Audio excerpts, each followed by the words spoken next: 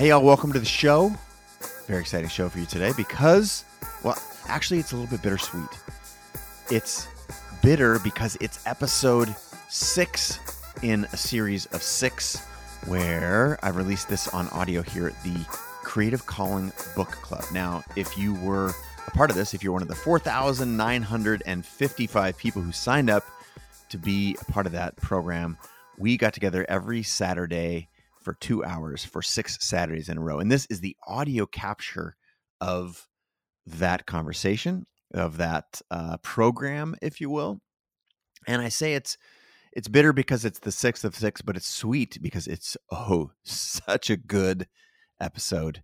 In this episode, we just recaptured the sentiments, the 4 parts of the idea framework across the Creative Calling book that I wrote. My best-selling book came out in September. You're probably familiar with it because we talk about it a lot here on the show because it's, maybe 25 years or so of my best thinking and work all in one tidy little package. But my favorite thing about this episode is not the recap. It is taking questions from around the world. I rather take questions from probably 15 plus creators and entrepreneurs from a number of different disciplines, from photography.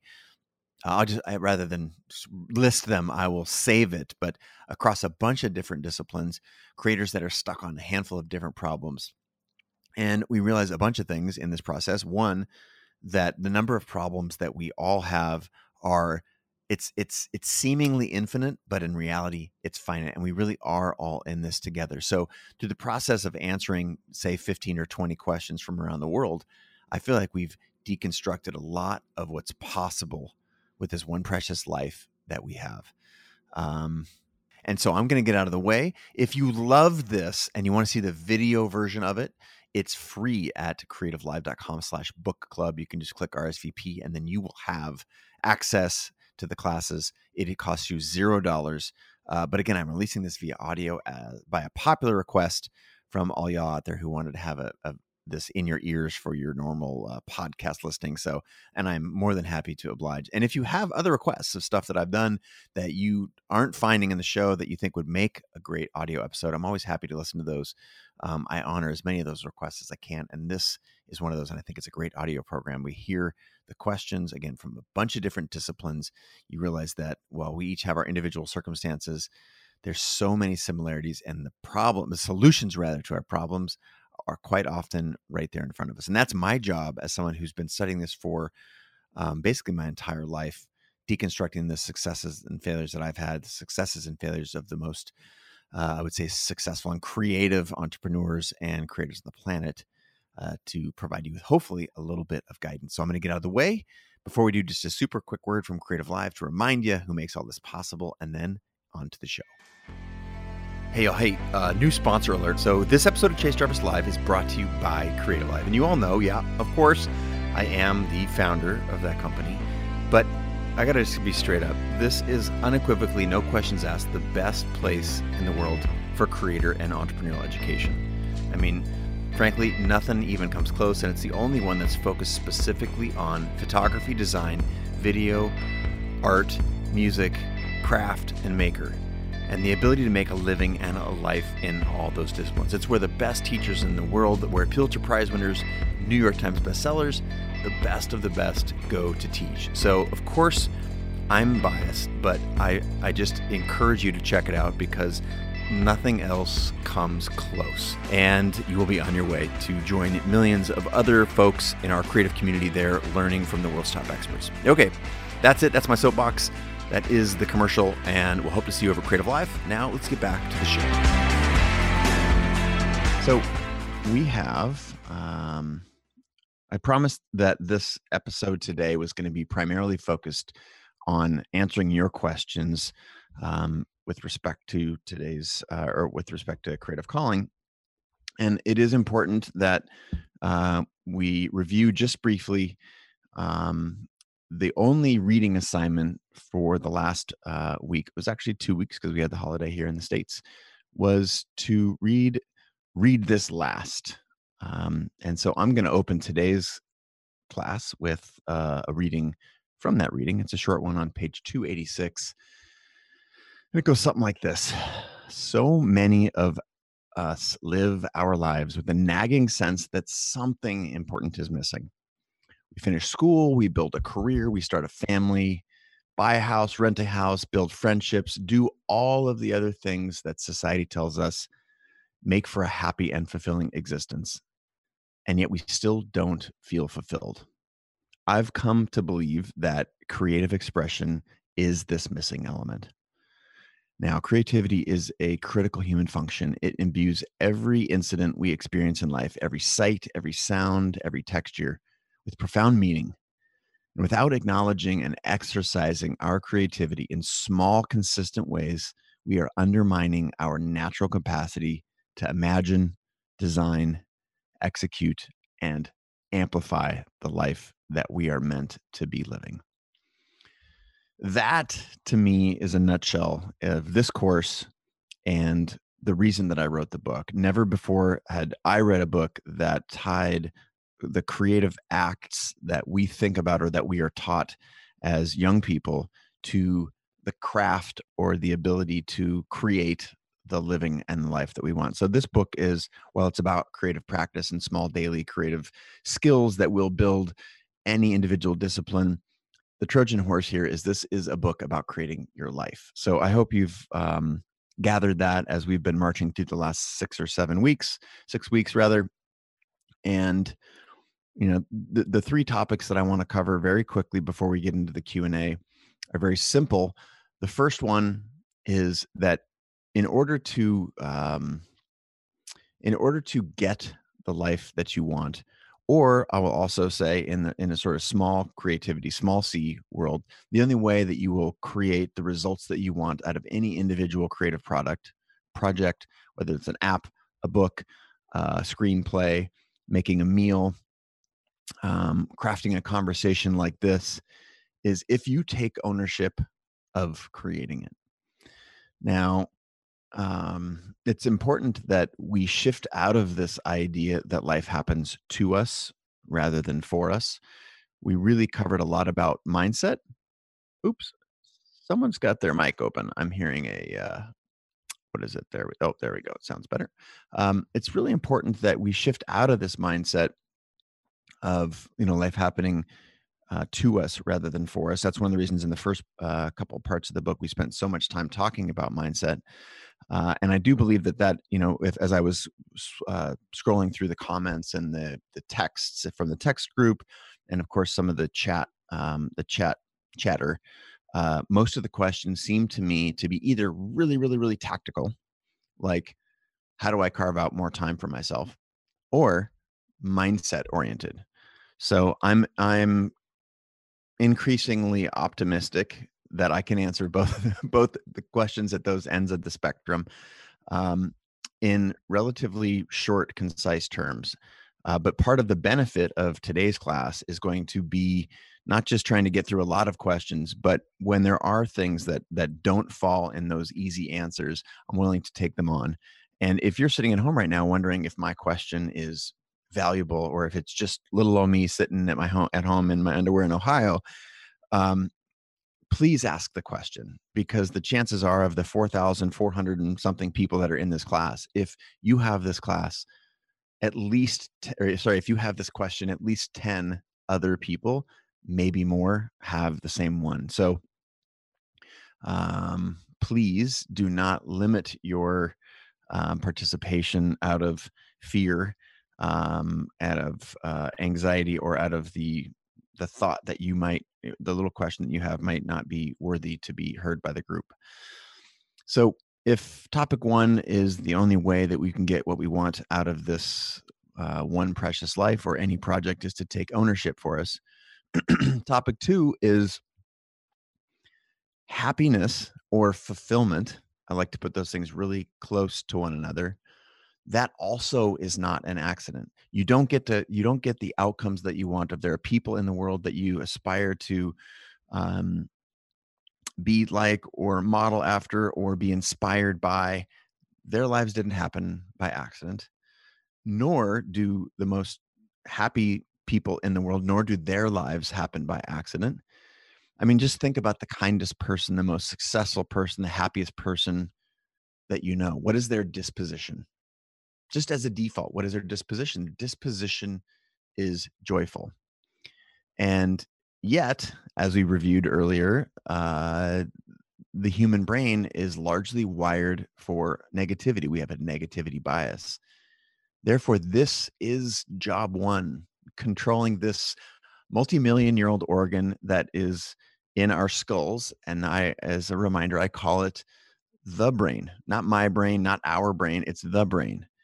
And if you can learn to control the way that the brain talks to the rest of you, if you can observe your thoughts, if you can recognize that there is a negativity bias in your biology, and yet that thing is wireable, it's programmable with messages that you craft and outcomes and experiences that you craft, how much power would that be for you?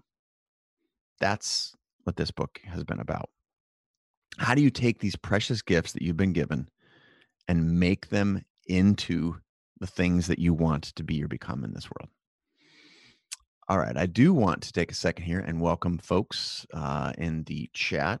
We got Sri Lanka in the house. Of course, I didn't get Carrie's like, okay, I'm on my underwear. I'm in my PJs, but she is in Ohio. Ontario, Canada wants to say hi. Thanks out for shout out to everybody. Where else we got? We got more South Africa. Oh, we get some Denmark. Nice. Denmark, London, Florida. Hello, Florida. Peter, Ali, Elaine, Gina, Diane, Carrie, Sky. I want to thank you all for joining. Okay.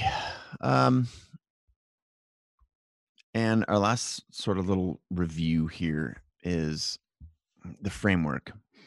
Now, if you have forgotten what we talked about in week one, which would not be, or maybe week two, the intro and or the first section of the book, what we're talking about is a framework. And I mentioned in that for either first or second broadcast that if I have done one thing poorly in my talking about the book very publicly and my interaction with not just the folks here in the Zoom, but everybody who's listening and watching right now, I have done a disservice because I have not hammered into everyone's brain the concept of idea as a framework for life, as a framework for any project. We talk so much, again, that the idea that creativity underpins all of our desired success is this idea that great, but if you don't have a framework for thinking about it, for applying it, um, for taking the actions that need to happen in order to receive these gifts of your creativity, then what have you got? You've just got a bunch of hand waving. And sure, the book does a very compelling job, I think, of making it exciting and making creativity sound important, as important as it is. But where I've I think, done a mediocre job and where I could use your help and where I believe you could use your help is in any time you feel lost, anytime in this process or in any project you feel lost, go right back to IDEA. What is it that I'm imagining? All I need to do is make a plan, design a structure for my day, week, month, year, whatever the duration of the project is, execute that plan, and then make sure the whole time I'm executing that plan that I'm building audience, that I'm amplifying these ideas. This literally will get you out of jail every time you get stuck. And so I'm trying to commit, or rather recommit, now that the book's been out for 6 months. And I want to thank all y'all for supporting the book and for all you've done writing reviews and whatnot at Amazon. I got some good ones over the course of the past 2 weeks. Thank you. And if you haven't, would mean the world to me if you did, is to continue to come back to the framework, IDEA. And remember, there is a very popular set of problems that go along with the framework, or rather our manifestation of it. And that is, we do not complete the entire cycle. For those of you who are dreamers or starters, what you're doing is you're just doing the first two. You're ideating. You get a great vision in your mind. You buy all the supplies, or you get started on your novel, you start writing with great vigor, you design a framework, and then you go right back to dreaming because the executing part is hard, or it's frustrating, or it's scary. You have a fear of success, a fear of failure. And we all know how much fear drives us. Or you're executing a plan and you're getting people to come along with your vision over and over and over again. But what you find out is that the thing that you're executing against and the thing that you're bringing your peers and friends and colleagues at work and in your community along with you on is someone else's big dream. Whether you're working at a company and it's your boss's big vision, or whether you're working for yourself, but really not doing what you were put on this planet to do. In both cases, you are on a path to, um, I think, a feeling of disconnection, a feeling of wanting, a feeling of feeling less than. And that is why I want to just continue to ask you to go back to the whole thing. Have I started out by envisioning the thing that I want in this world? I don't know. I'm going to let you in on a little secret. I had a conversation, been doing a lot of the podcasts live. I had a conversation most recently, I think 2 days ago, with Sam Harris. Sam Harris, amazing. I think he's got a PhD in neuroscience, as a writer, very, very smart guy. And we talked at length about our lack of ability to imagine what's possible for ourselves because we're getting hit with so many messages about what's possible that almost by default, so much of our culture has programmed us to be in a, if you are familiar with Carol Dweck's book Mindset, programmed us to be in a fixed mindset because it's the message that we're fed from our parents, from our career counselors, from the people in our community are about possibilities, and the possibilities that are available to us are largely what we've seen on TV, what are made popular in all the blogs and social feeds and whatnot. And the reality is that that's not true. And again, this idea of returning back to idea, if we're at either end of that spectrum, whether we're in just imagining and designing, or whether we're living somebody else's dream, I would invite you to return to the entire cycle, because that is the way it was. And again, this came from me deconstructing my own successes and failures, the successes and failures of the people who um, I respect, admire, the people who I've spent a lot of time with that are top performers across the industry. It's like industry agnostic. This is from, Brene Brown and her teaching and talking about vulnerability and authenticity, or Sir Richard Branson, Damon John, again, all walks of creators. This idea framework was present. All right. I do want to take a second before I shift gears and to start taking some of your questions. And I'd like to welcome 82-year-old Joanne, who's tuning in from Whitefish, Montana. Joanne, I want to say thank you so much for joining our broadcast today. And for those of you who are, yes, shout out, look at all the people in the world clapping for you. The fact that you are 82 years old and still willing to take control of your life, understand a creative process and apply it, is incredibly inspirational. So many of us right now are thinking, man, I'm 32 and I haven't quite done the things I want to be, and you're beating yourself up. It's just really important to recognize that, again, there are folks at every walk of life, every stage, that can pick this up and go from wherever you are right now to where you want to be. Again, there's an example in the book of an artist who got her first show at, I think, 89 years old, or maybe 92, and had a retrospective at the Whitney at 101 years old. So it's never too late. And I just want to say, Joanne, thank you for being an inspiration to us all. All right. So I walked you through, again, a reminder that in order to get the things that you want in life, in order to be or become the person that you aspire to be, the only choice that we have is to take ownership of it. And this does a couple of things. It reminds us to get out of feeling like a cork in the tide and get into action. Second is that happiness, and by extension, fulfillment, is also not an accident. That the kindest, the smartest, the most successful, happiest person, what is their disposition? It is one of a growth mindset. And you may need to overcome negativity to get there.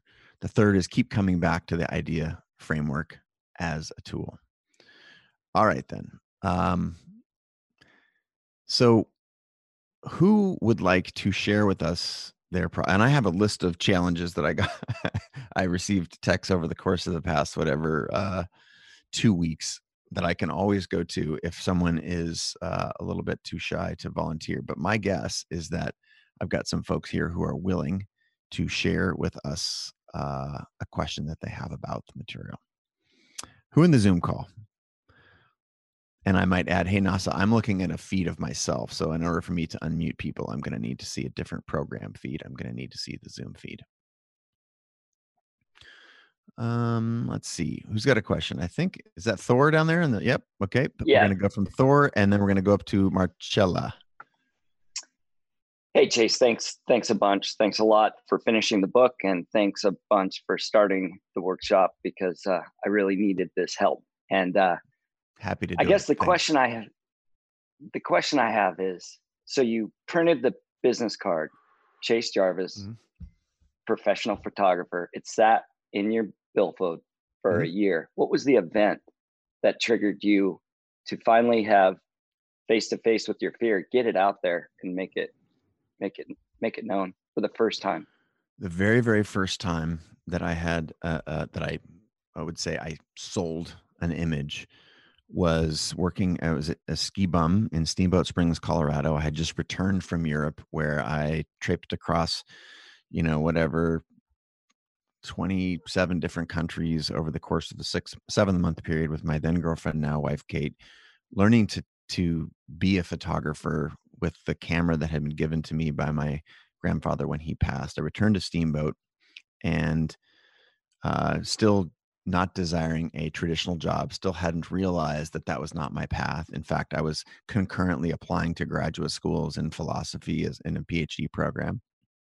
And I had recognized that the pictures that I was taking actually had potential. And what I started to do is compare them to the work I saw out there in the world. That gave me a little bit of confidence that it was at least like the creative gap for me was closing. It wasn't zero, but that my work was actually commercially viable. And what the printed business card did was not just something that I didn't. It was not just something that stayed in my wallet. And maybe that's either I wrote that incorrectly, or maybe that could be something that you took away from the book that wasn't quite right. But what it gave me permission to do is then, in conversations when I would have just at beers at a friend's house or something, or if I met someone new and they would ask me what I did, I began to, as soon as I printed that business card, use the identity of photographer in my script, not just to myself and not just hidden in my wallet, but publicly. Now, granted, when I say publicly, there was no social media then, and it was not on a stage in front of thousands of people. It was in a 1-on-2 or 1-on-1 or 1-on-5 conversation. And the mindset of just putting it out in the world, the mindset followed by the action of simply putting it out in the world, that was my, if anything, preoccupation. This is what I was thinking about. That is that was my step. Okay. And when other people started, because here's how the world, this is why I concurrently believe this is, the whole time you're doing steps 1, 2, and 3, you are amplifying what you're doing. Because if you can't bring other people along with your dream, my first $500 and free pair of skis in exchange for a photograph came from someone at one of those parties where I told them that I was a photographer. My first $500 came from one of those people coming back to me and saying, hey, I work for this ski company. If I gave you a free pair of next year's skis and you could put them on a bunch of your different ski model friends, maybe you could create a good picture for us. So had I not printed that card that said Chase Jarvis photographer. And had I not socialized the fact that what I was focused on in the world was being a photographer. And remember, all you have to do in order to be the noun is do the verb. As soon as I start taking pictures, I am a photographer. As soon as you start building a business, you are an entrepreneur. As soon as you start playing the piano, you are a musician. As soon as you start, you get the point, right? So I had taken those very, very simple steps. And the only thing that allowed that person to come to me with a possible project was that I had socialized those 3 or 4 previous steps. I didn't say, hey, I did this weird thing. I printed a business card. I just said the words, I'm a photographer. And, I gave you the bigger context there because it's important to take these steps. And the most important of those steps is actually putting it out in the world. And to be fair, I'd been working on my craft, but without putting it out there in the world, without building community and helping other people understand my vision for myself, none of it would have happened. So I'm going to ask you one particular specific question, Thor, since you asked me one. Where are you stuck? There's no shortage of ideas. It's endless. Your stories help me look back in time and realize that some of what I had created in business plans while working with a big company, it's still alive. It just, the train is not left. It's actually, it's making sense. Right. So I know what's missing. I'm at a perfect place in life. So it is about taking the doing steps and taking the imperfect. Imperfect, I can tell for you just by the tone of your voice, Thor, that the imperfect part of action, I'm guessing that you want it to be perfect, that you want to completely de-risk everything in order to take that first step. And printing a business card that says photographer is maybe the flimsiest step you can do, right? And I didn't actually do anything other than put some words on a piece of paper. But it was action, and I want to know if you feel like you are clear enough on what 3 to 5 imperfect actions that you could take in order to move your vision forward. Have you identified 3 to 5 things that would get you from where you are to the next step? Yeah, and if I'm face to face with my fear, what I realize is I don't have to be the best in Photoshop, right? There's lots of talent out there. Thank you. So the community is so key to being able to actually not say no because I don't have the skill, right? I can find the community to help me actually make it possible. So yes, I don't know how to code, but I know that blockchain is a part of what I want to utilize as a framework to put out there. That leads to what actions do I need to take? I need to find people that are in the blockchain community that can help me put my idea into practice. I don't need to learn how to code. I need to find the people. Sure. And you know what else you need to do? You need to start. Yeah. That is you're waiting to be ready to start, and you have to start before you're ready. That's just the facts, man. And so if you're saying, oh, I need to meet some other people in the community, I'm going to give you a piece of homework, and it is reach out to somewhere between 5 and 10 people who could help you start your vision. You don't even have to know what happens after that. The first thing is if the blockchain is really critical to what you want to do, or if a Photoshop is like, what is the simplest number of actions, simplest set of actions that you can take to do something instead of nothing. And to me, that's just opening up a dialogue with 5 people who might be able to help you. Expect to hear no, but start with the possibility of yes, and write those people, reach out to them, call them if there are people that you've already identified. What can you do to be in their circle? What can you do to connect with them? How can you do something instead of nothing? Yeah. Copy that? Thank you. Copy. You're welcome. All right. You guys give a to Thor. And Marcella. Hello. Hi, good morning. Good afternoon. Good afternoon. Okay, you're in the east. I'm here on the East Coast near Boston. So I think you partially answered my question, but I'm probably going to get some additional input from you and the crew. Mhm. I am a very comfortable introvert, and am trying to figure out in this COVID world, Mhm. um, like I'm venturing into art. I Okay. run design and construction teams, and that's been my shadow expression, but the real expression is not that. And how, for a profound introvert, do we find our community and build our base camp and share? So What that's where I'm stuck. Okay. And I want to, sorry, let me ask a couple of investigative questions, if I may.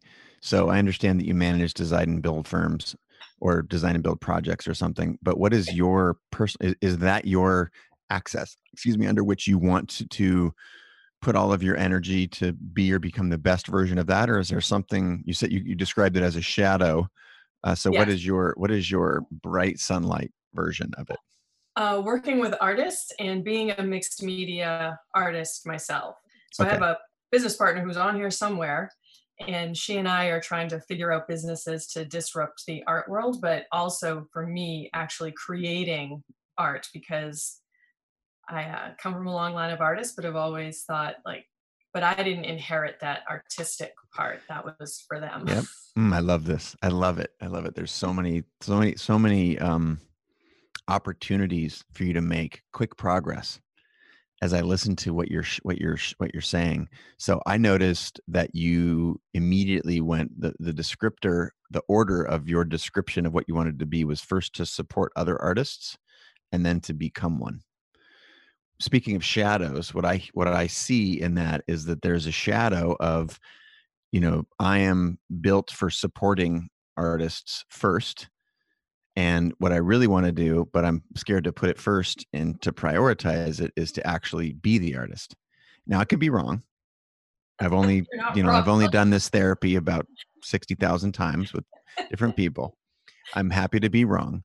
But if indeed you were alone in the dark staring at your ceiling at 3 in the morning and you said what you really want to do is, notice I'm not trying to take away the supporting other artists. Like, I look at what I'm doing right now as that's a part of my vision, right? That's how I started realizing that, man, when I almost died in that avalanche in Alaska, I was like, I'm at the peak of my career and yet something's still missing. And wait a minute, if I got, this has delivered so much value to me that if I could get one or 10 or 100 other people to tap into a 50th of what I got to experience, it would all be worth it. So I say that as like inspiring and supporting and adding value to others in the creative community is virtuous in and of itself. But I hear in there that you want to do it. So my question to you is, what are you doing? Right. So you're building community is great. I'm also hearing that you want to actually be building community before you starting to do the art part. So I've started the art part. Okay. Um, I get halfway through a project, and part of it's on the table behind me, part of it's on the floor behind me, and the inner voice starts coming in like, what are you doing? What is this? Maybe you should go see what other people are doing, how they're doing it right, Mhm. before you do this. And that's, then go support artists and create a business. But I start and then think It sounds to me to be it's like it's a fancy virtuous form of procrastination because helping others is very it's true. virtuous.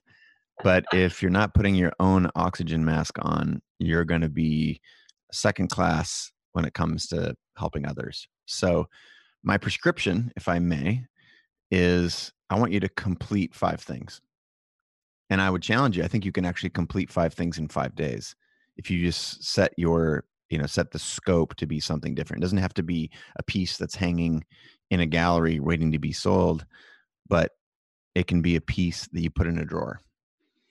And the prescription to, or rather I would say the solution for getting through this idea of being partway done and tending to the thing that makes us feel good about progress, right? Because if I do something, I get to the point where it's just about to be the part that helps me, And then I set that down and go do something that makes me feel good, because this makes me feel bad, right? Almost finished, not quite there.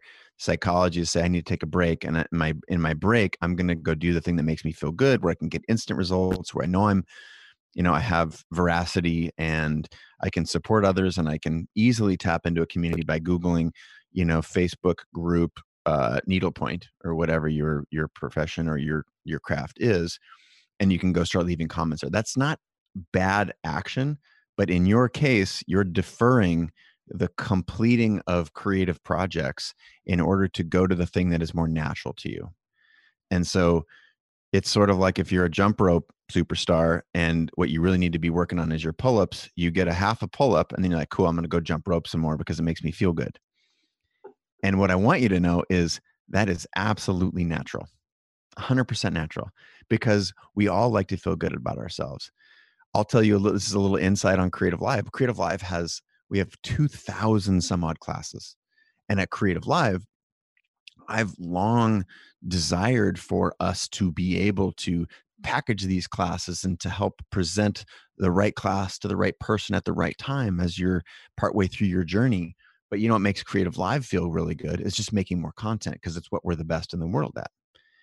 And so if we're getting stuck over here, we'll go create 5 more classes, and then the team's high-fiving and we get the best, we get Citizen Cope to do a performance, and we get Sam Harris on to do a thing, and Brene Brown, all right. And then we pat ourselves on the back because that's what we're really good at. But what I want us to be better at is presenting the right class to the right person at the right time, so that they like, bing, click, this is awesome. Thank you for helping me. That's math, that's engineering. That's a lot of the very complex side of the business. We have mastered making classes. Sounds like you've mastered helping other people. I want you to master making art. And the way that you do that is to complete 5 things in 5 days.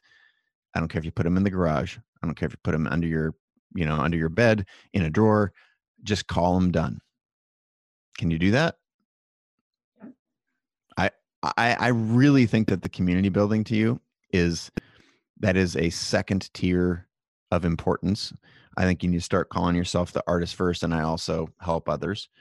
And when you do those things and you have some more questions about building community, I'll answer those after you show up for yourself. And so you can text me. You're in the text community. I recognize your name, and you're here in the Zoom call. So when you get stuck on the community building part, I'll answer that after it's a quid pro quo.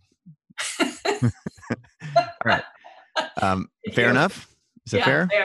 Yep. Okay. All right. Thank you so much. I'm going to look to Facebook, and I'm going to look at YouTube Live and Twitter and Instagram Live for a couple of comments or a couple of questions here real quick. And then we're going to go back to the Zoom. Let's see here. Where you at? Okay, what's the right question here?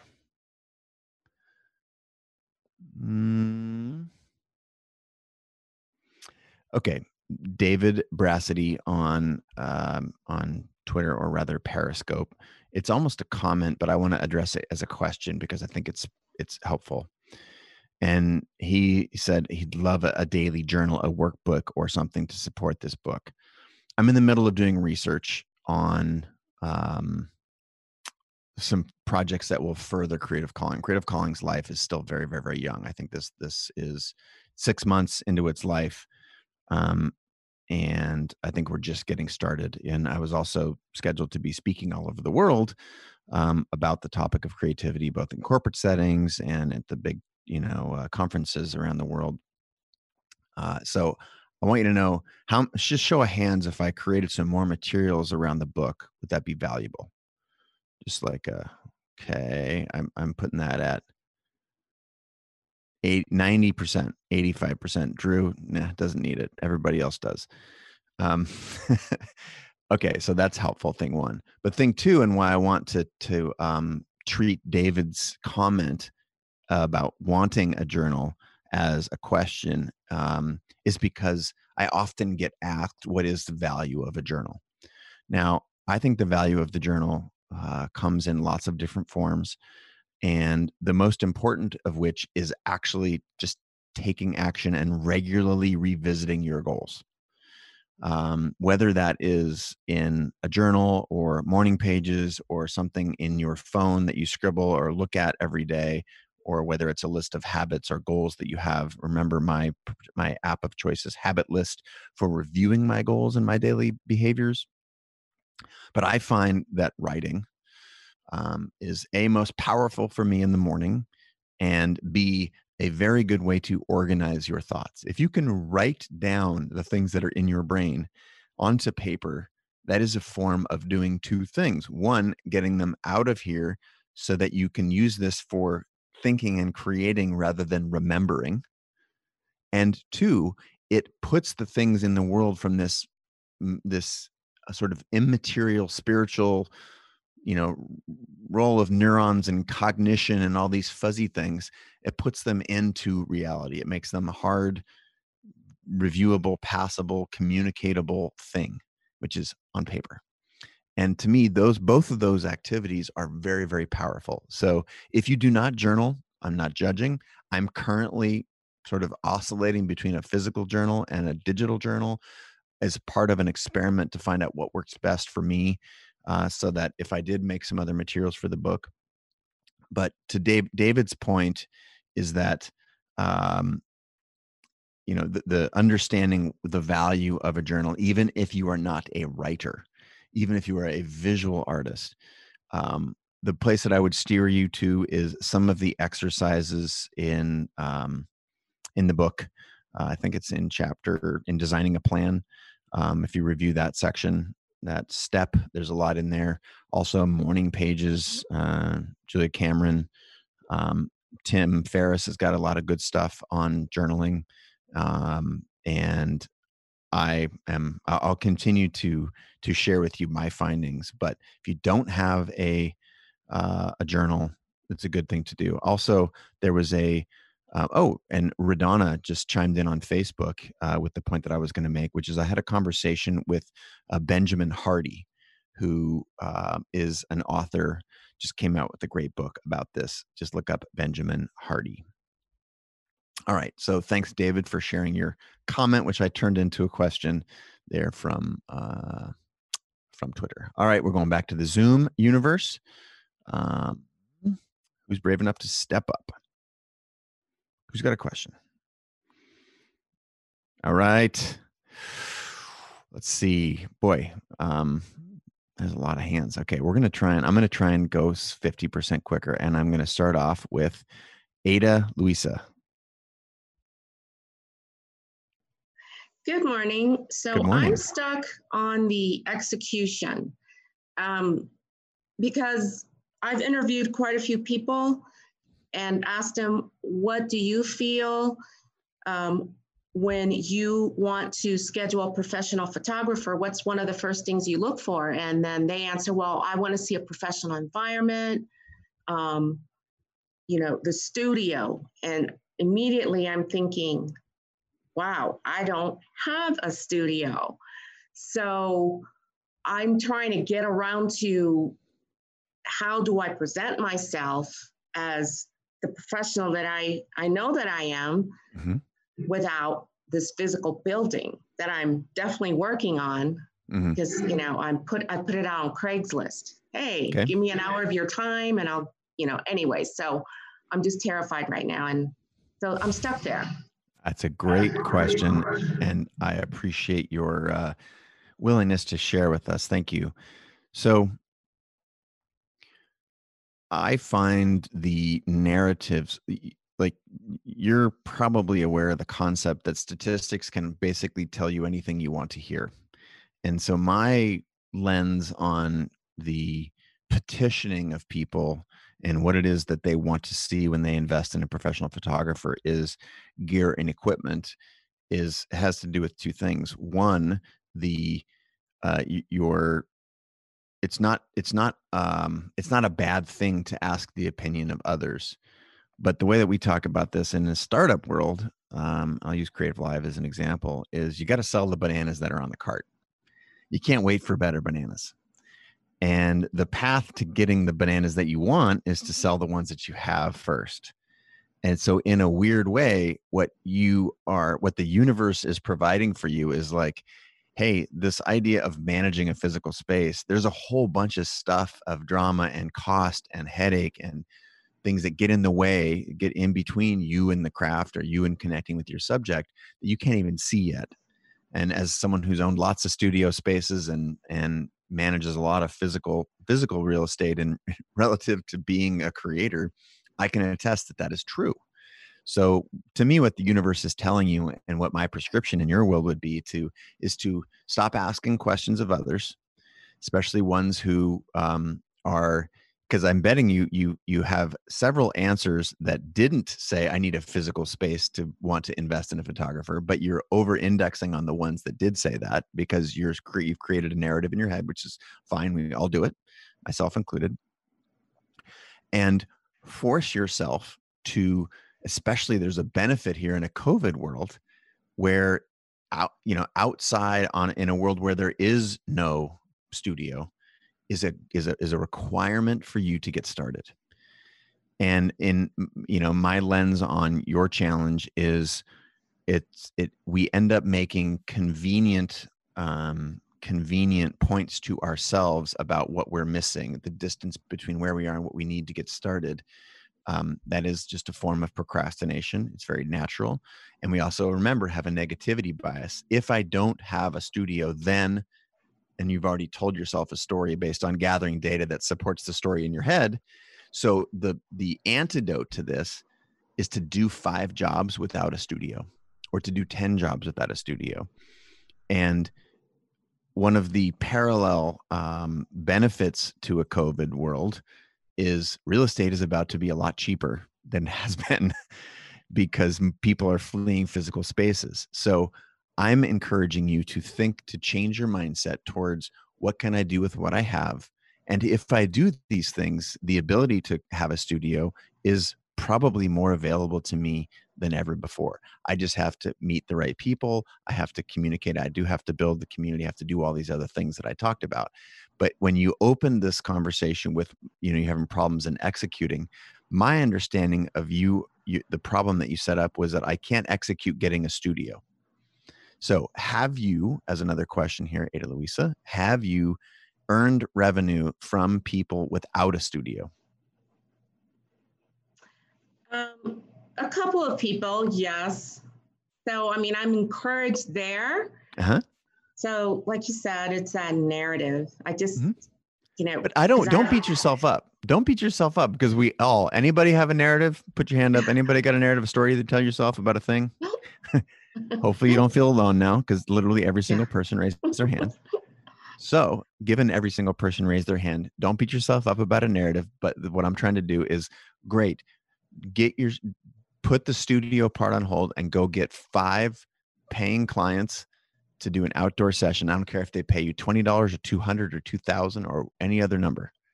Do 5 without it. Do 5 at a playground, at a park, at a place where you can operate safely in a COVID world, whatever part of the planet you're on, and get some money doing it without a studio. Because ironically, when you do it without a studio, you're going to realize that it's possible. And not only does that reframe the problem, but it also is generating money and generating experience with what you would do with that studio if you did get it.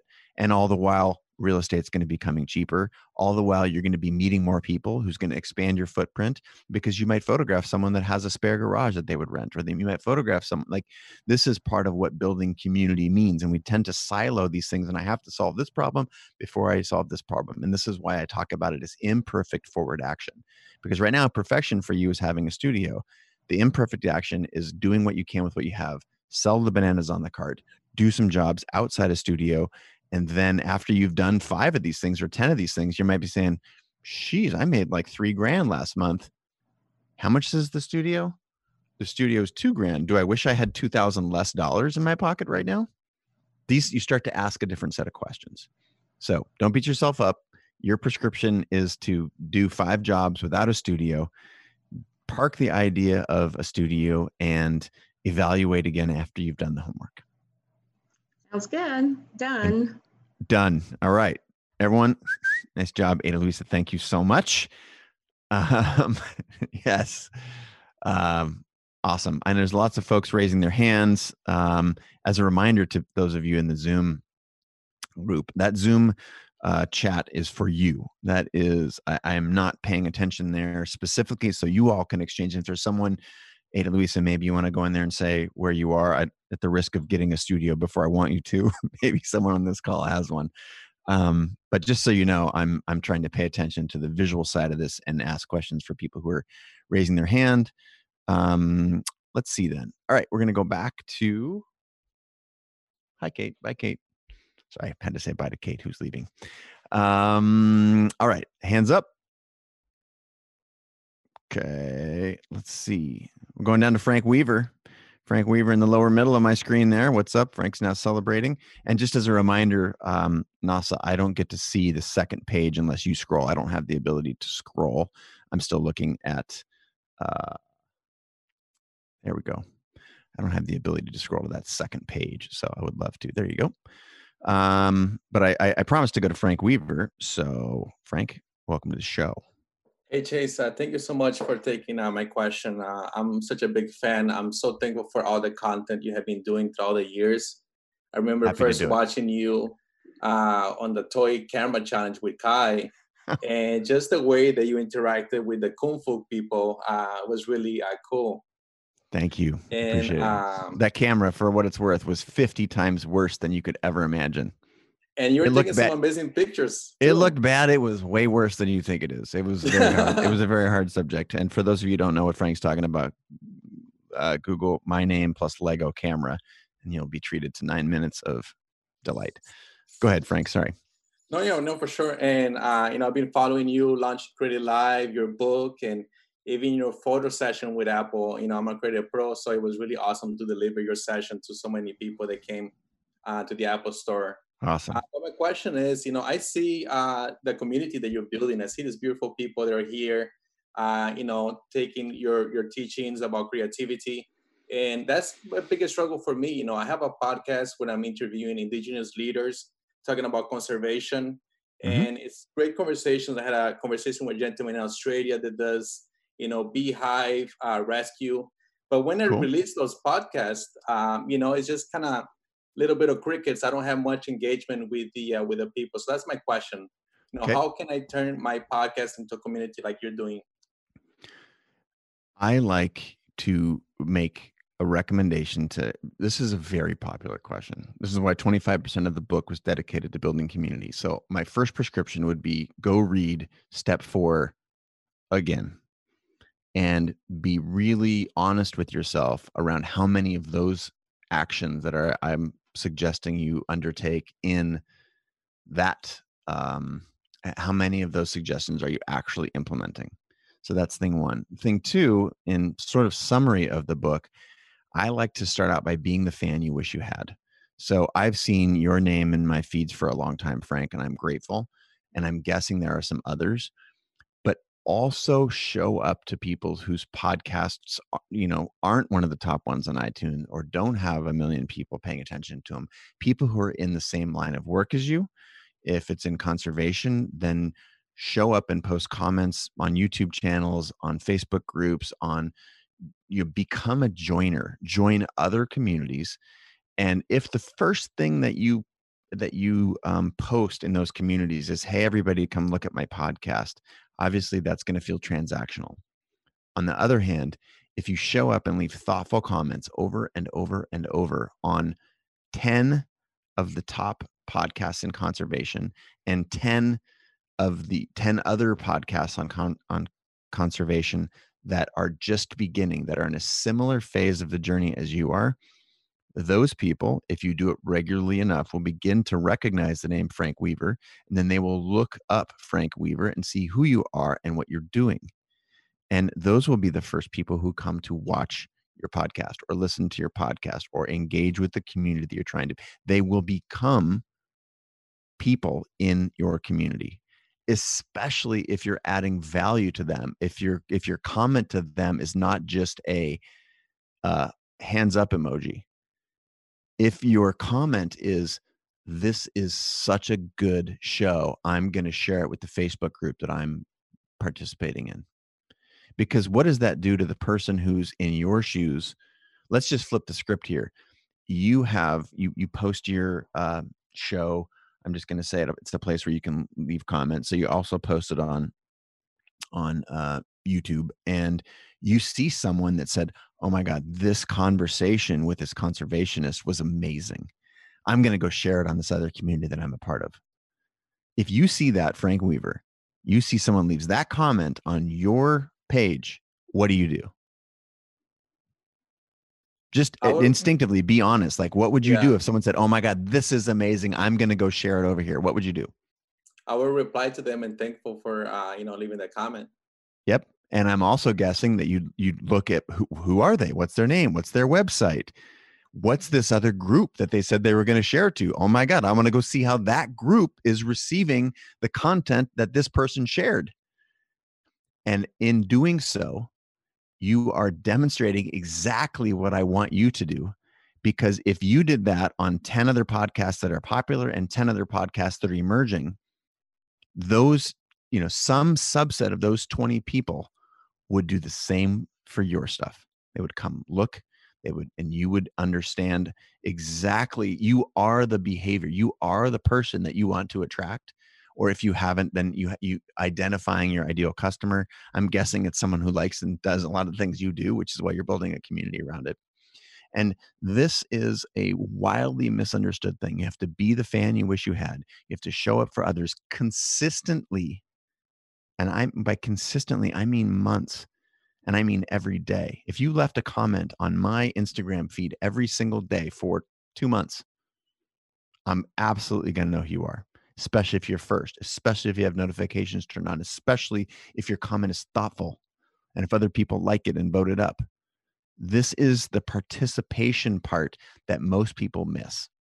And in me sharing this with you, Frank, and I applaud you for asking this question, this is almost ubiquitous in people who have no community and want to build one. The way you build one is by joining others and not just going straight to the transaction of telling them about your community. It's like showing up at a party where you don't know everyone and being the person who runs around telling everyone to come to your party. You're at someone else's party.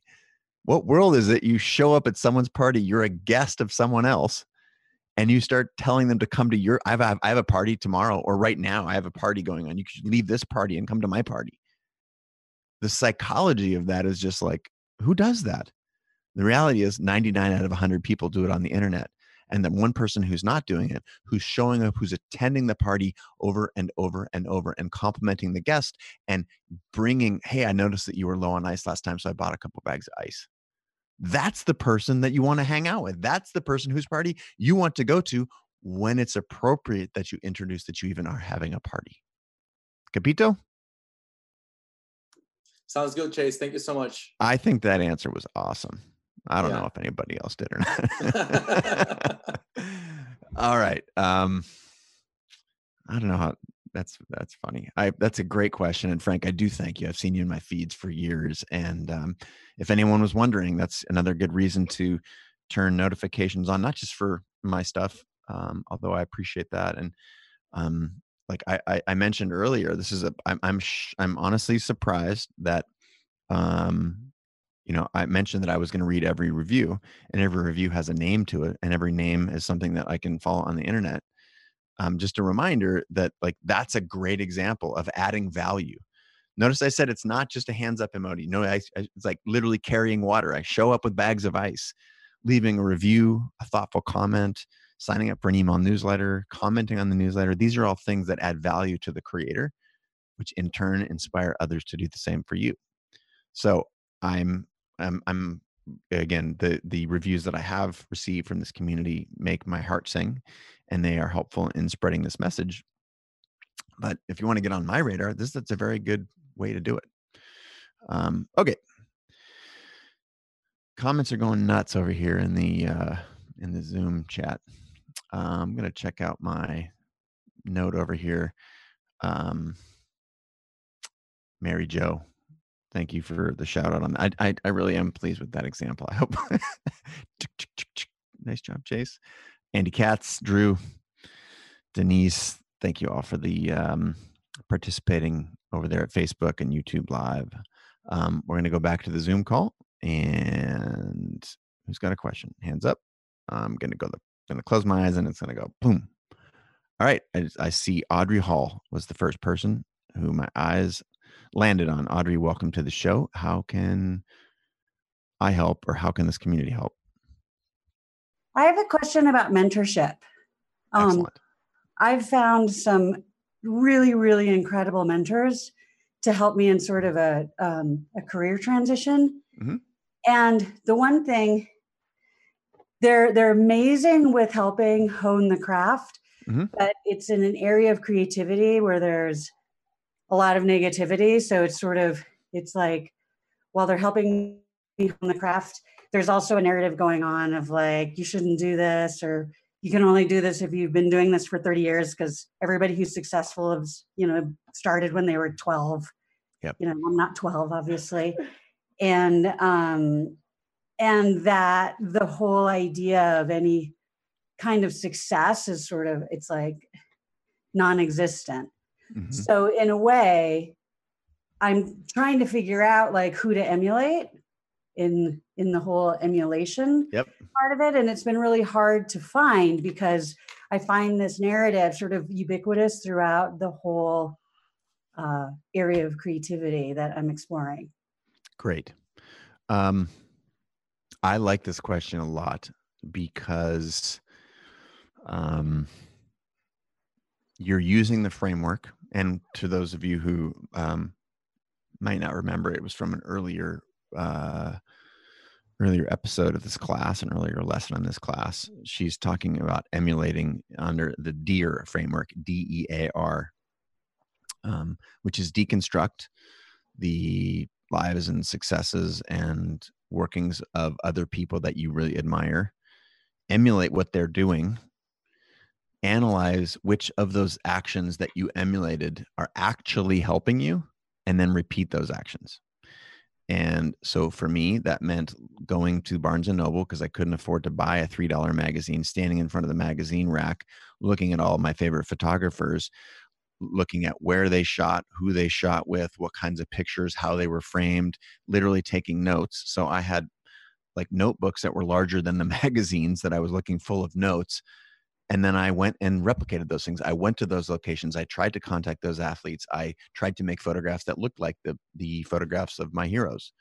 And then some of that started to gel with me and some of it didn't. And I looked at what was working, what wasn't, and repeated those actions. And that's what helped me understand. So she's talking about a framework that I am very fond of, which is sort of learning how to learn. And in the analyzation part, that's also you're understanding a little bit more about you. You're looking at other people, but you're starting to understand how you work. And so I think that's a really important and often misunderstood relationship. And whether this is a virtual mentorship, for me, mentorship, it's like mentorship. This is mentorship at scale, right? This is you get in Chase's brain. This is 25 years of me as a professional creator, everything I know, horror stories, wins, losses, etc. The same is true for just looking at any individual piece of art. You can probably take something away from that, even if it's just a brushstroke. So I find value there. Now, let me just run a little exercise. And if you are familiar with the book, as familiar as you might be at this point, then this will be a dead giveaway as soon as I say it. But for those of you who are, maybe you dropped in a little bit late, I want you to look around the room right now for green things. Look around the room and count how many green things you see. I'm going to give us 10 seconds to do it. Just look around. Just look for green things. Watermelon. In the wall. Yeah. Look very closely for green things. How many do you see? They're the tail of that. The painting. Okay. How many red things did you see? Green. No, how many red things did you see? Not green. Did you see? Zero. And the point of this exercise is that you see what you're looking for. Okay. So when you're seeking mentorship and the mentors are all giving you a certain piece of feedback, you are sourcing mentors that are most likely to give you the feedback that you're looking for. This is not dissimilar to Ada Luisa's point, where when she's petitioning people, what do you need in a professional photographer? She's latched on that professional photographer equals studio. And when I ask people if that's the thing, if that's item number 64 in their list of shit that they look for in a professional, she's going to put it right to the top because that's what she's looking for. And the same is true when I asked you to look for green things, and then I ask you how many red things did you see. So with mentorship, part of what is interesting with mentorship is, and I think this is tied to so many things in our culture. I have realized this is really important in racial inequality. For example, I've been doing a lot of work in that area as a leader, looking for ways to help, to learn, to just participate, to be a supporter, an ally. And the one phrase has been very prominent, which is it's hard to be what you can't see. So we look for mentors, and if we don't see mentors that are either doing the things that we want to be, or they look like us, or that we believe we could tap into some aspect of what it is that they are, they stand for, or that they're doing, I understand it makes it hard. And I've learned a lot about how that manifests. I think it's true across a variety of spectra. And the way that I like to prescribe a solution here is this person someone that is, then it sounds to me like the mentors that you're choosing, and I'm putting those in air quotes just in case they are default and you're not really choosing them. And those mentors, I think you might want to get some different mentors, because the mentors that I looked to did not confirm all of the biases in the industry. Now, I'm going to tell you another little expanded story. That is actually part of what helped me understand what I could become. Is when I looked at the photo industry, I did not see anyone sharing information. I did not see anyone who was willing to reveal their secrets, their trade secrets, and build community around those shared holes in our knowledge. So I used to do all of those things. I did, I told you the story about standing in front of the magazine rack, but what I didn't see is anyone talking about all the hard stuff, all the shoots that sucked and where they missed and where. So that was in deconstructing, analyzing, and repeating, or emulating, analyzing, repeating. I was emulating the things that were working, but I also used it as an opportunity to say, okay, I'm pretty familiar with the marketplace. I've been doing this research for a long time, and there's a gap. You start to understand where the gaps are, and whether this is a gap in mentorship, or a gap in opportunity for a business, or a gap in opportunity for your art, or to say what you want to say. You can then start to exploit, and I use that word in the positive sense, as in take advantage of, make use of those opportunities. So the shortest version I can give you, Audrey, is try and get some other mentors who are actually living the thing that you find is needed. And if you're telling me they're not out there, I think you're not looking hard enough, because I think if you can look at it, like there is a community on the internet that paints portraits of dead presidents and sells them on Tuesday for $100,000. There is a Facebook. There might just be 12 people in the world, that 7 billion people that do that, but there's a community out there. So I encourage you to look a little harder. And then thing two, reality is you're not going to find a mentor who does exactly what you want. And that's the magic. That's where you get to put your imprint on that. And if the mentor serves 2/3 of your needs, and that what they don't serve or fulfill in you is this positive, like, hey, you don't have to have 30 years of experience, you can start doing this tomorrow, then that's a great thing for you to experiment with. I loved, like, let me give you one other example. And I like to use my own experiences because it's something I can speak as absolutely honestly and without projecting onto others. So my experience was, every person, every photographer, when I talk to them, about how to become a professional, included in the prescription to work for another photographer, assist other photographers. I do not think that is bad advice. I think that is actually good advice because you get to be around it. My dumbass didn't do that. I never assisted for a single day in my life as a photographer. Extremely rare, extraordinarily rare. But that ended up being my own path. Right. And so this is where I think you as a mentor, when you look at mentors out there, no mentor is going to build the entire picture. There's always going to be some that is mute. It's gray, it's blurry, it's fuzzy. That is an opportunity for you to dive into that area, explore it. And so when everyone said that I had to do that, I was like, okay, great. That sounds slower than I would want to do this. And so that was the way that I was able to, I guess, become the mentor that I never had. And, I'm not telling people that they have to be an assistant. I'm saying now is a time where the gatekeepers are more invisible and removed than ever before. So hell with it. I'm going to go for it. Now, long answer, but again, I think the multifaceted aspect of your question, that you're doing the prescription, you're deering it, DEAR, you're seeking mentorship, you're not seeing the things you want in the world. It's a complex problem that has a very simple solution. At the heart of it is action, right? Action over intellect. I said that lots of times in the book. And I hope that you're 30% further along than you were before you walked in. Any follow-up questions real quick, Audrey, before we move on? No, that's great. Thank you so much. Super helpful. Who's on fire today, you guys? Nice one, Audrey. Go get them. Thanks so much, Chase. Happy to do it. Happy to do it. It brings me so much joy. I can't even tell you. Great. Good to see you. Likewise. All right. A lot of people raising their hands. Let's go back. Okay. Sorry, it's so hard when literally everyone raised their hand. So I couldn't tell if, let's go with Happy Man France. Hi, Happy Man France. Good morning, or I'm guessing if you're actually in France, it is probably well into the evening.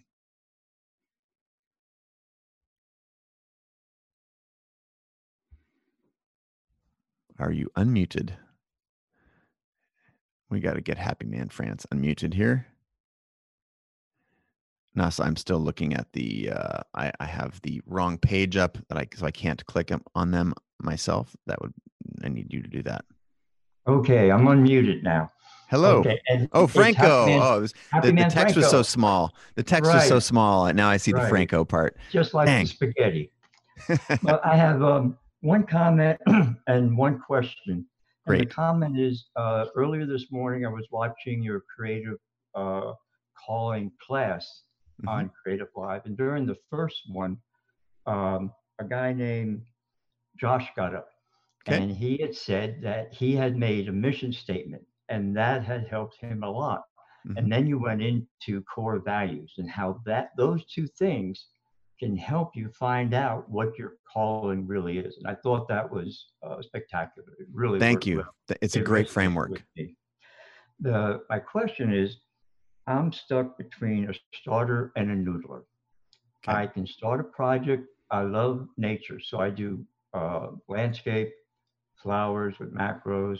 I don't do people, and I don't do people basically because I think I'm a perfectionist and I know I won't get it right, so I shy away from doing people. Okay. But what I find is I belong to the 52 frames on the web, and I look at the photos and I submit mine, and I find out how much better everybody else's photo is except mine, and I try to learn their things. So I'm spinning in circles, if you know what I mean. I do. What is your ultimate goal? What is your ultimate aspiration? To master the landscape and flowers. And okay. When you say master it, do you want to sell them, or you just want to take them and put them in a drawer? Do you want to display them, or you want to sell them? I want to sell them. What I did before we came out here was I would print my photos, put them on a wood board, Mod Podge them, and then my plan is to go back, when I go back to Maryland, is to sell them at craft shows. Okay, cool. Notice the difference between when I ask what's your ultimate goal and then what you just told me. You talked about mastery. And then when I said, no, that like, okay, so once you've mastered something and you put all these photos in the drawer and you don't show them to anybody, you don't talk about it, that got you to something that was slightly different, which is no, I actually want to make money from my craft. I want to. And so I think inherent in that, and we all have something to learn from you. So thank you for volunteering again, Happy Man, is be really clear about your goals. Because right now, the spinning part for you is you are working on your craft, you compare your work to others, and then you go back to working on your craft and you compare your work to others, and you go back to working on your craft and you compare your work to others with what if you actually priced something appropriate, you took your best work and you went to a fair tomorrow? Could you sell something for $10? Could you sell something for $100? Definitely. Okay. And if your real goal is to be selling photographs for a living, part of that is selling. And why you are a starter and a neutral, you are doing the imagining and designing, and then you're going back to imagine, and then you're designing, and you're going back to imagine. It's like, my craft could be a little bit better. I posted my photos, nobody liked them. My craft could be a little bit better. When your real goal is to make a plan to take a photograph, mount it, design, to imagine yourself as selling photographs for a living. The first step is in that process to sell a photograph. So this is the I. I'm imagining myself doing this. How does one do that? What would the plan look like? Well, it would be to take a lot of photographs and then look at those 1,000 photographs and print my favorite 10, and then take those 10 to a fair, any fair, price them not to make me rich, but to actually transact and get used to that.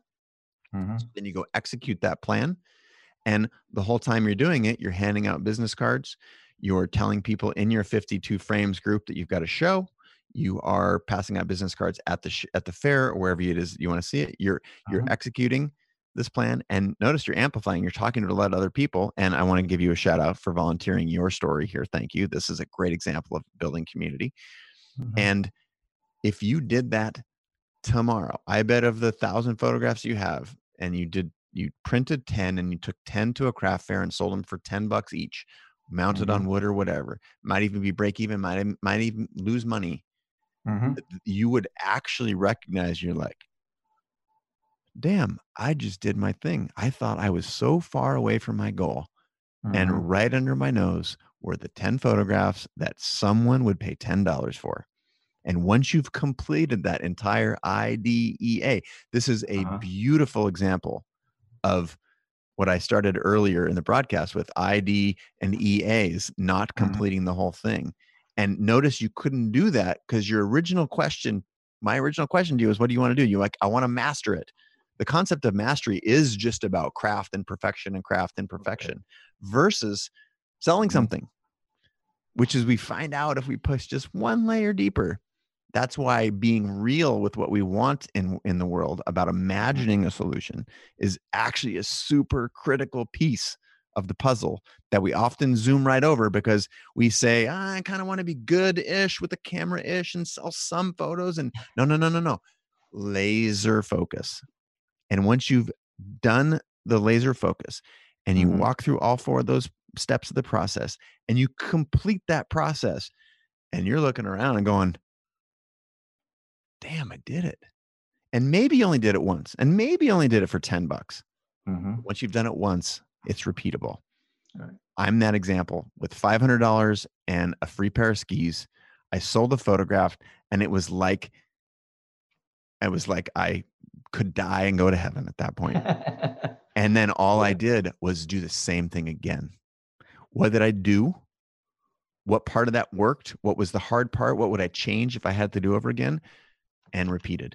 And then my next sale, I did the same. And my next sale was the same. And with every sale, I could then walk into when I approached the merchandising manager at RAI and said, notice the photos on the wall. I've got a portfolio full of these images. I would love to show them to you. And she said, okay, Well, what else have you done? Like, oh, I've licensed some images to some ski companies. Most of the work that I do is outdoors.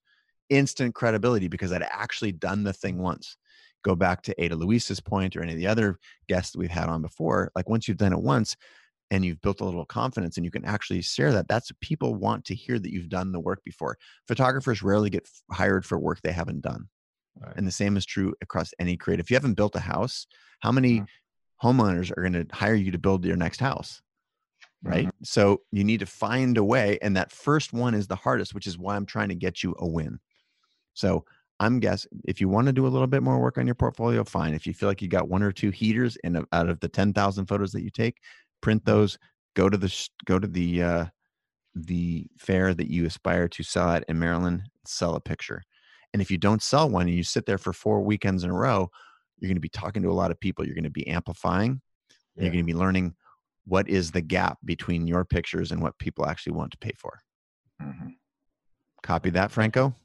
Thank you very much. I appreciate it. I'm very happy. I'm excited for you. And I see you just turned 70, right? Yes, I did. And I'm retired, so I can do this. Nice one. I love hearing it. Congratulations. Let's give a shout out to Happy Man Franco. Thank you. Word up. Okay. I'm going to shift gears here, take a peek at all of the different feeds we've got going on right there. Cool comment here from Diane.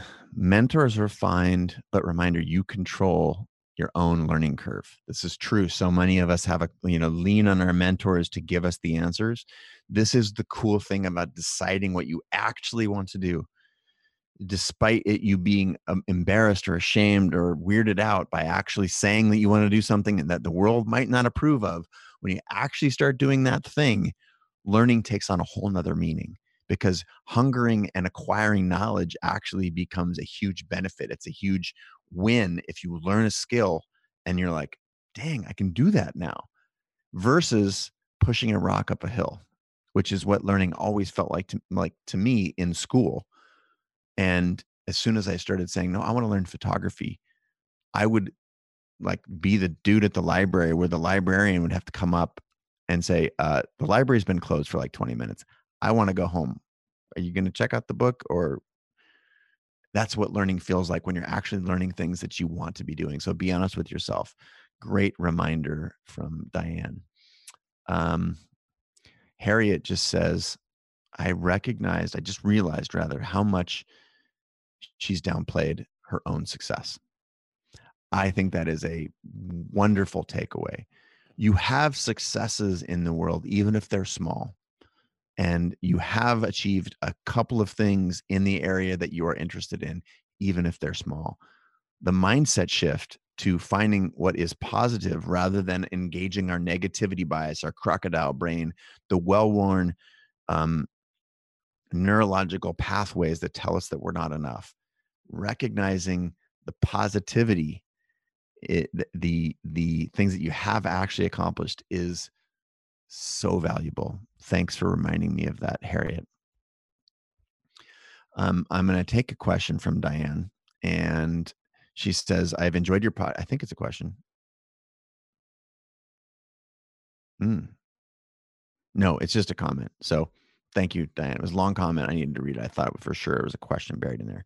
All right. Thank you. And Denise, hey, Happy Man Franco, Denise Yields wants you to know that she wishes you a happy 70th. Congrats. Okay, back to Zoom. Where you at? Raised hands. Lauren Kelsey was first. I know you've already asked a question on this show before. I remember. Nice to have you back. You were like lightning. It was like this. It's just I don't always reward speed, but thanks for being on the show and welcome again. Excited to hear your question.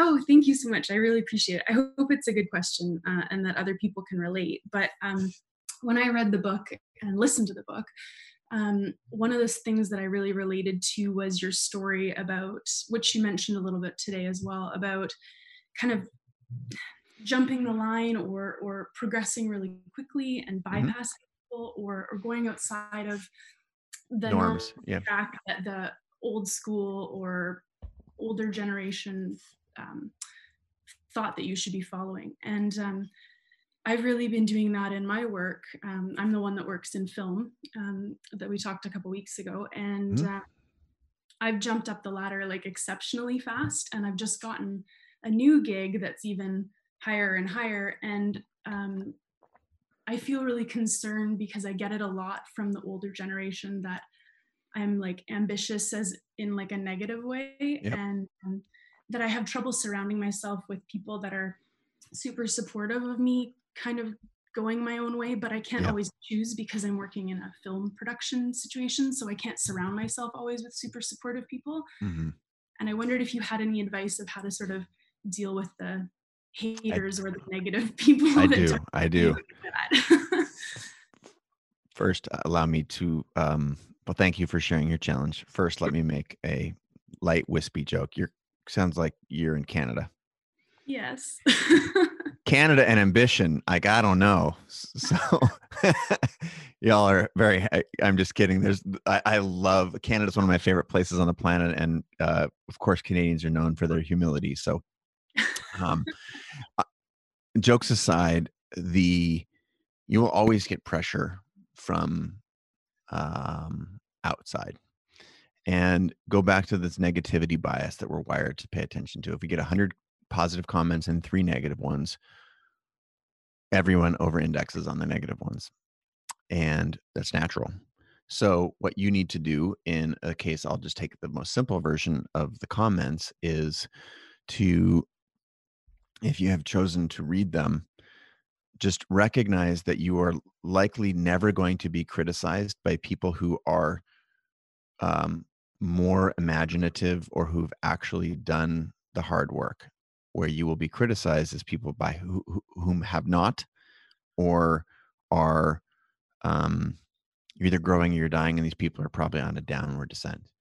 So if you look at the source of those criticisms, or in Brene Brown's terminology, if they are not, or Roosevelt rather, if they are not in the arena, then it's your duty to get good at what to pay attention to and what not to. Now, if these people are people that you generally respect and they are, providing you with their opinion, analyzing their opinion for the value that you can extract from it is important. Or maybe there's an opportunity in there, but conditioning yourself to, by and large, continue to listen to your gut and focus on the things that are out there in the world that you want, and people that are out there in the world that are setting an example that you choose to follow. Conditioning yourself to orient around that and not the other thing is a very important job. If you ask the writer Elizabeth Gilbert what her job is, she says her job is her mental health. She's a writer. Second to that, her number one job is taking care of her head and her heart. And whether that feels squishy to you or not, it is required, especially if you are, you know what? It's not, I'm not even going to qualify it. It is required. Full stop. So in the case of doing things that are out of the norm, and I try and turn to my own experience, because in almost a Buddhist way, like all we truly have is our own experience. And I can project and guess about a lot of other people, but I'll tell you, I had the same exact thing happen because I never assisted for another photographer for a day, because I went from zero to, making money as a photographer extraordinarily quickly. There's often opportunities for those who decide that following the prescribed path isn't as valuable. For me, I had a benefit, which is I was just ignorant. It's not like I chose to do this other thing. I didn't know how to do it until well after I had already done it. And it's sort of like there's bliss in ignorance. And yet, if I looked on any photographic forums early on in my work where I was building community, the reviews would be mixed. It was a very, very mixed bag. If you can condition your mindset not to get pulled down by those who are the haters, And if you can orient your mindset around people who inspire and encourage, this occasionally ends up meaning you need a different set of friends. And that's part of what's hard. If you are the average of the 5 people you spend the most time with, and 4 of those are telling you that you're not doing it right, getting a new set of friends, even if that set of friends is in a different industry, could be valuable. And that's not to say you don't want to have connections to your industry. You don't want to remain sort of connected to or a part of that community, but orienting around, the 5 people who you spend the most time with, keeping them in the positive camp is I think very, very important. Remember, Brene Brown makes a list of people that she actually wants to make sure that she is in line with their opinion of her. And then that list, I think she says it has 5 people on it. That's a very small list. And, like in internet language, checks list, not on list, don't care about you. Like, not don't care about your opinion, or care, like in the lightweight sense, I might care about you as another human being, but I don't care about your opinion of me. So this doesn't happen by accident. This, like so many other things in our world or in our human conditioning, is something that it's a muscle that we develop. So practicing that muscle, and when I get negative feedback or when I get things that want to check my ambition, checks list, not on list, thank you for your opinion, next. So one other related bit, which is 2 thoughts. And I don't really have a crisp delivery on this, so bear with me for a second. But what I'm feeling is that people who, and I'm trying to rely on my own experience here, I used that as a talking point when I talked to others or the people that were in my innermost circle, as I didn't realize it at first, but it acted as a little bit of an anchor, because it became a talk track for me that I went to. I'm growing quickly in my industry. I blah, blah, blah, blah, but all these folks. And what I realized at some point was in articulating that. Now, I want to be very careful, because I want to reward you for bringing this up, but I want you to put a pin in this, and I do not want you to, I want you to move beyond it, because I found that it became a default talk track for me, that I was being held down by these other people. And once you start to say that more than 1 or 3 or 5 times, it's a talk track. And that talk track ends up acting as an anchor. And again, I apologize for this not being very eloquent, but I think you're picking up what I'm putting down. Because I also remember that you said this a couple of weeks ago. There wasn't the whole thing, but it was a piece of that shared a similar sentiment. So I can't make this assumption, because we've only talked twice. But if this is true for you, that you said this more than 5 times and it's not serving you, I need you to put it down. And anytime you end up in that talk track, say these words to yourself.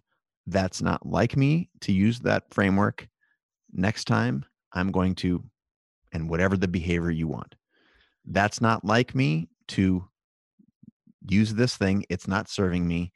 Next time I'm going to find 5 people that I really respect and admire and don't check my ambition, or that support my goals. I like to put it in the positive. It's a very simple phrase that I learned from a sports psychologist when I was 15 years old.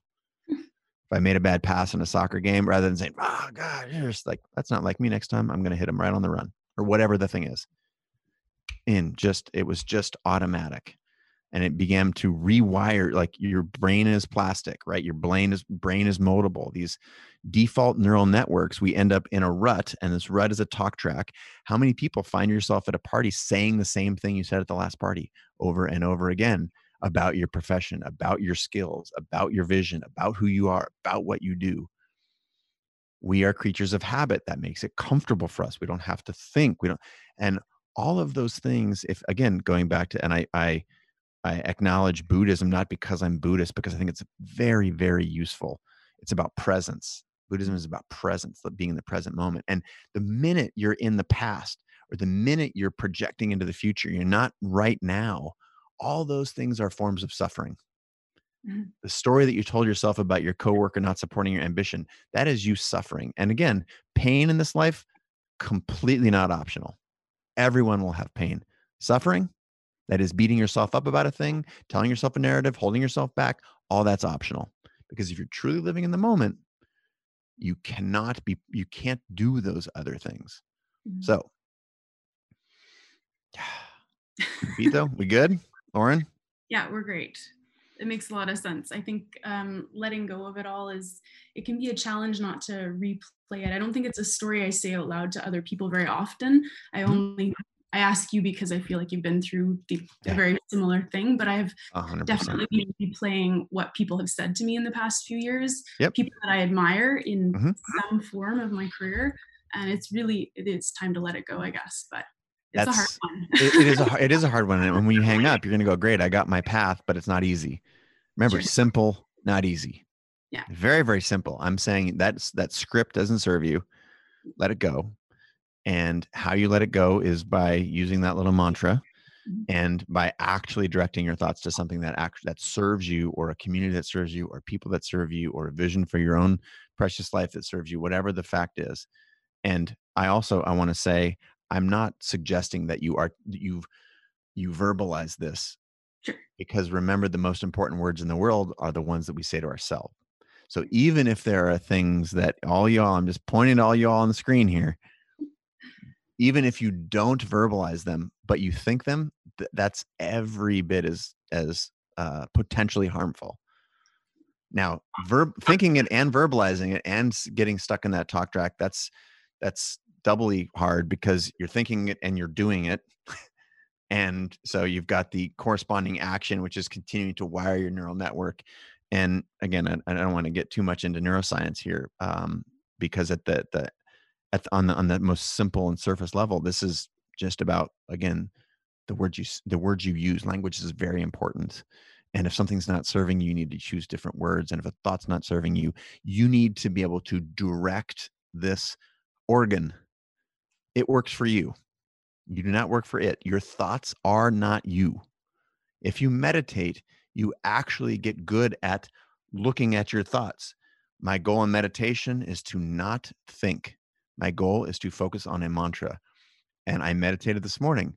I'm 10 seconds into my meditation. Thought comes around. Oh, geez, I wonder where my mini USB cord is. Not even kidding. This actually happened. And then I'm like, oh, this is not time to think about my mini USB cord. This is time to focus on the mantra. Thought, not chase. Thought goes by. See you later, thought. Mantra, mantra, mantra. Oh my God. Am I going to have time to eat before the broadcast? Not serving me. My goal is the mantra. Thought goes by. Notice I am not my thoughts. You can either be in the waterfall or you can look at the waterfall. This is why again, this is I'm getting, like, some of you are like scratching your head right now, like, whoa, he's going deep. But this is why meditation becomes powerful, because it serves so many different aspects of you. You start to realize that you are not your thoughts. You start to realize what calmness looks like, what being in service of yourself, what self-care, all these, there's a bazillion benefits. Anyway, thank you, Lauren Kelsey. Shout out to Lauren for volunteering her challenge that we all share. Whew. All right. I'm gonna go at this for another 18 minutes. Mary Jo Needles Doris wants you to know, Lauren, go get them.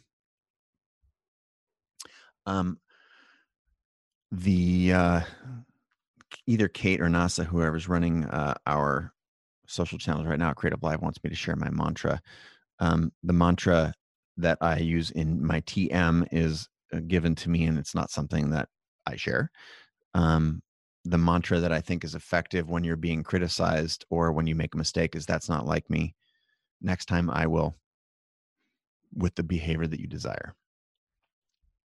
All right.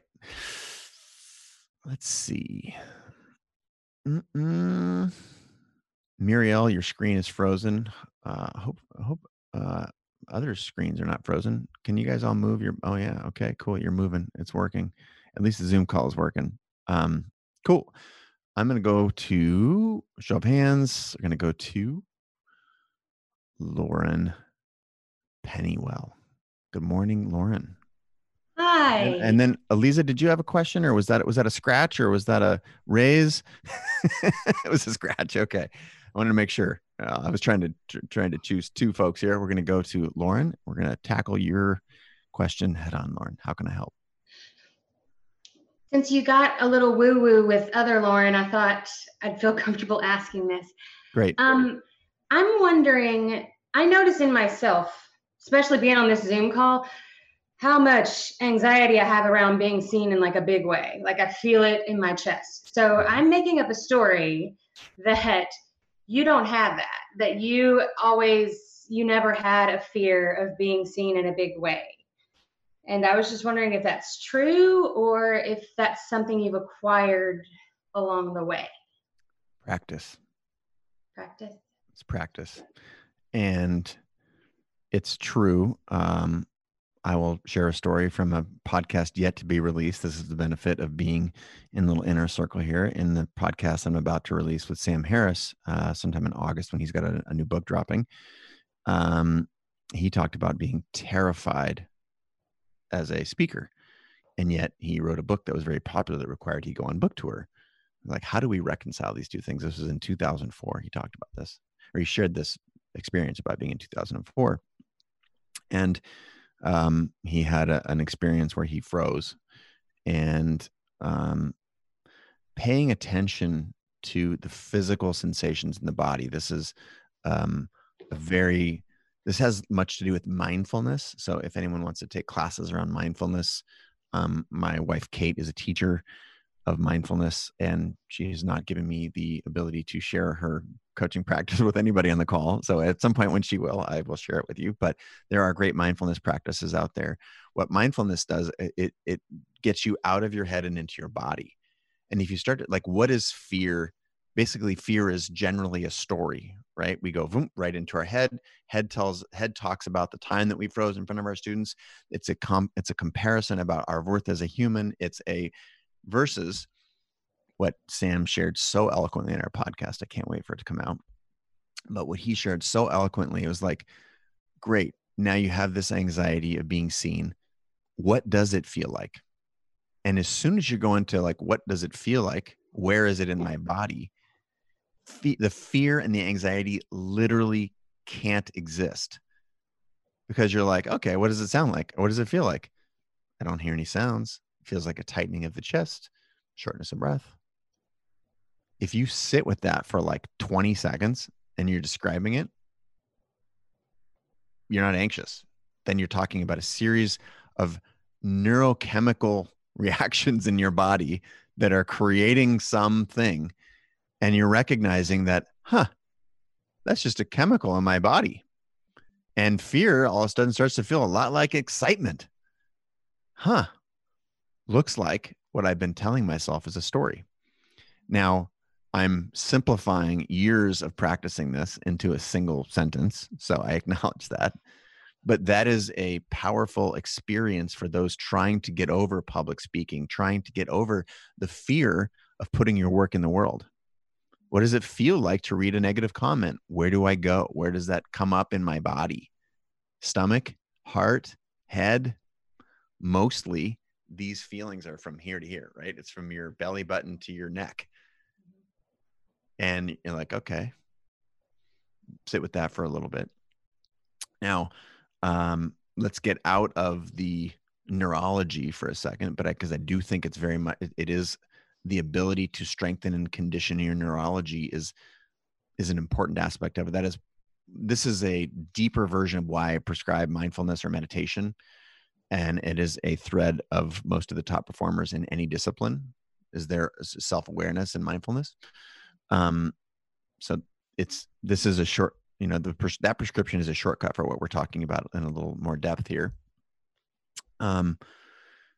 The shortest answer that I can give you about my own experience is, as a young person, I performed and enjoyed it, and not dissimilar to Lauren Kelsey, started getting, when you start to be in the 5th, 6th, 8th grade range, people start talking to you about, people reflect on your personality, who you quote are, how you show up in the world. And then we start making judgments about that. Is that accurate? Is it not accurate? Does it make us feel better? Does it make us feel worse? And so, to be super fair, like, unlistening to that or unlearning what other people have said about you is difficult, but it's literally a matter of repetition. It is a muscle, like so many things I'm prescribing. And this is why it blocks most people, because the thought of getting in front of people, or this is why publishing work is so valuable. If everyone on this call published something every day for 30 days, every day, or 5 out of every 7, at the end of 30 days, you would feel dramatically different about what you put on the world. You would feel, and I'm not just saying a little, I'm saying dramatically different. And it's like going to the gym. How good does it feel the day after your first workout? It feels like shit. This is an emotional hangover. As soon as we pushed publish on our work and someone commented, lame. This is it's someone that you've never met on the internet took a quarter of a second to tap out LAME, and it is defining your next 24 hours. I'm not saying that that's not human. I'm not saying that that's not natural. I'm not saying that we're not wired for negativity bias. I'm not saying that we have stories about our performance, our capabilities, who we are, who we might be, who others think of us. But I do know that if you did that 30 times in a row, that quarter second that some asshole in Connecticut took to type out 4 letters does not matter. Now, I'll share a funny story. I think I shared this earlier. I was about to talk in front of somewhere between, let's call it 10,000 people, somewhere between 8 and 10,000 people. It was a stadium. I think I'd been hired to talk at the Intel annual company meeting. It was held at the Staples Center. So I'm going on stage in the Staples Center where the LA Lakers play basketball. And I'm backstage with my wife, and Kate is terrified for me, terrified. And I've got my noise canceling headphones on, and I'm like, and the reason is I'm used to speaking in front of large groups. Kate's not. That's it. That's it. It's a muscle. Now, it's important the last thing I'm going to say is it's very important to not devalue the often hard, nonlinear process of getting from, where you are now to where you want to be. But it's just a muscle like anything else. Your task, Lauren Pennywell, is to find out how you can put yourself in that environment in a lightweight way over and over and over. If it's public speaking, it's Toastmasters. If it's putting your work in the world, it's publishing every day. And there are 10 other, analogous ways to practice depending on your craft or what it is that you want to be or become in the world. I'm just giving you a couple of obvious ones. So I do think I'm a natural extrovert. I'm becoming more introverted, or I would call it ambiverted later in my life, because I feel like I can actually get more work done. I can make more progress on the ideas and the things that I want to be and become in a smaller environment. But it's not required that you're an introvert or an extrovert. Some of the most successful, happy, fulfilled, talented creators in the world are introverts. And yet they show up on the Today Show, that they show up in places that we need to see their work.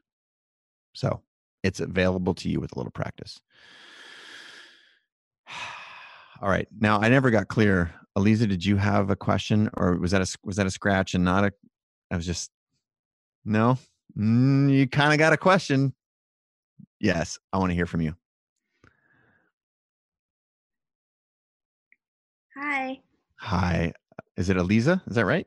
Yeah, you actually got it right. I'm surprised. Awesome. Good I job. pride myself on my ability to screw up only 20% of the names, but I often screw them up badly. So if I get yours wrong, whoever is going to be next, I apologize in advance. But for now, we're focused on you and your question, Elisa. It was a scratch, but I don't.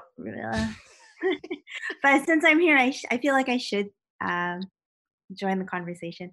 I had started a project a few years ago, and then life happened, so then I put it on hold. Mm-hmm. And being in quarantine gave me the opportunity to bring it back to life, which is Beautiful. great. So I started actually part-time on that. Found a full-time job remotely as a graphic designer. So like financially, I don't have to stress too much, Mm-hmm. and I can still do part-time on my passion project. And I'm also starting to sell those things.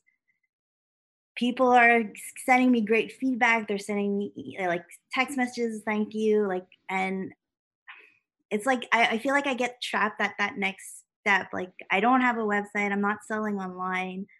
I just post the things that I make on Instagram, but even that's rare. And Mm-hmm. so it's always like word of mouth or people contacting me like, hey, I just saw you posted that. Are you selling this? And then that's how I make sales. Great. Which is a good thing, a good problem to have. It's just, I think it's the next step. I'm constantly blocking myself there. Cool. Well, I can't wait for you to go rewatch the next 120 seconds over and over again after we're done recording this class and it's on the Creative Live website, because your prescription is very simple. You are conveniently accepting where you're at right now, which is fine. And yet embedded in you is a desire to go forward because you've talked about, and again, I'm not prescribing this to you. I'm just translating the words that you used into what I believe, having done this a bunch, you mean, which is like, I want to go to the next step. I didn't hear you say that. You just talked about the next step as it's distanced from you. It's over there. So I don't have to go touch it, because if I can't accomplish it, it's not mine. I don't have to own it. This is fear of success. This is fear of failure. It's fear of a lot of things. It's all based in fear. And you know what? 100% natural. 100% natural. This is why I'm going to take you back to imagine. You need to take a second and define for yourself what it is that you want to do. Imagine what's possible. And this concept of imagining is a little scary because it sets you up to potentially fail, to potentially miss the target, to potentially not make it to the next step, whatever that means in your world. But here's the cool thing. If you set yourself up and you walk through this 4-step process, I believe that the success and fulfillment that you want from this thing that you have some notion of, but you haven't become crisp on, I think you've got it. I think you've got it in you, and I think you can do it. The cool thing is that I think like literally every person on this call, without exception, has the capability to do some version of the thing that they want to be. Now, maybe if you want to play in the NBA and you're 66 years old, maybe you can be an NBA coach. Maybe you can be a trainer on the NBA. Like you can get super, super close. So I'm trying to think of the most unrealistic thing. I don't know a lot of 67-year-old NBA players, but there's the ability to be so close. And for almost everything else, you can actually do it. What's required is describing the vision, designing a plan to get there, executing that plan, and all the while building community. So your job, starting in 72 hours when this is on the Creative Live website, is to go back and watch this 2 minutes, because the prescription is quite simple. I want you to actually write down the things that you want out of this next step. If you could envision a next step, what would it look like? What is a plan that you can, through deconstructing the success of other people, trying what works, seeing what would the plan for you be to reach that? Attack that goal, right? Attack that goal, execute against it, and then all the while be showing up as you are here today. And you know what? Even if you don't end up doing that thing, or your plan varies just a little bit, or in any of these situations, you're going to learn a lot. And maybe you're going to refine your eye just a little bit, and you're going to, tweak your plan a little bit, and it's going to be within your reach before you know it. The distance between where you are right now and where you want to be is shorter than you think. And this is true for every person. I think you're well on your way. Okay. It's just the next step. You don't have to see all the steps. You don't have to see the whole ladder. It's foggy. There's a jungle between you and where you want to be. All you have to see is the step that's right in front of you, and the one after that, and the one after that. How you doing? Thumbs up, down, sideways, up, down, or sideways? Double thumbs up. All right. Thank you. Cool. Round of applause. Shout out for Aliza. Awesome. I'm going to take a peek at the other feeds.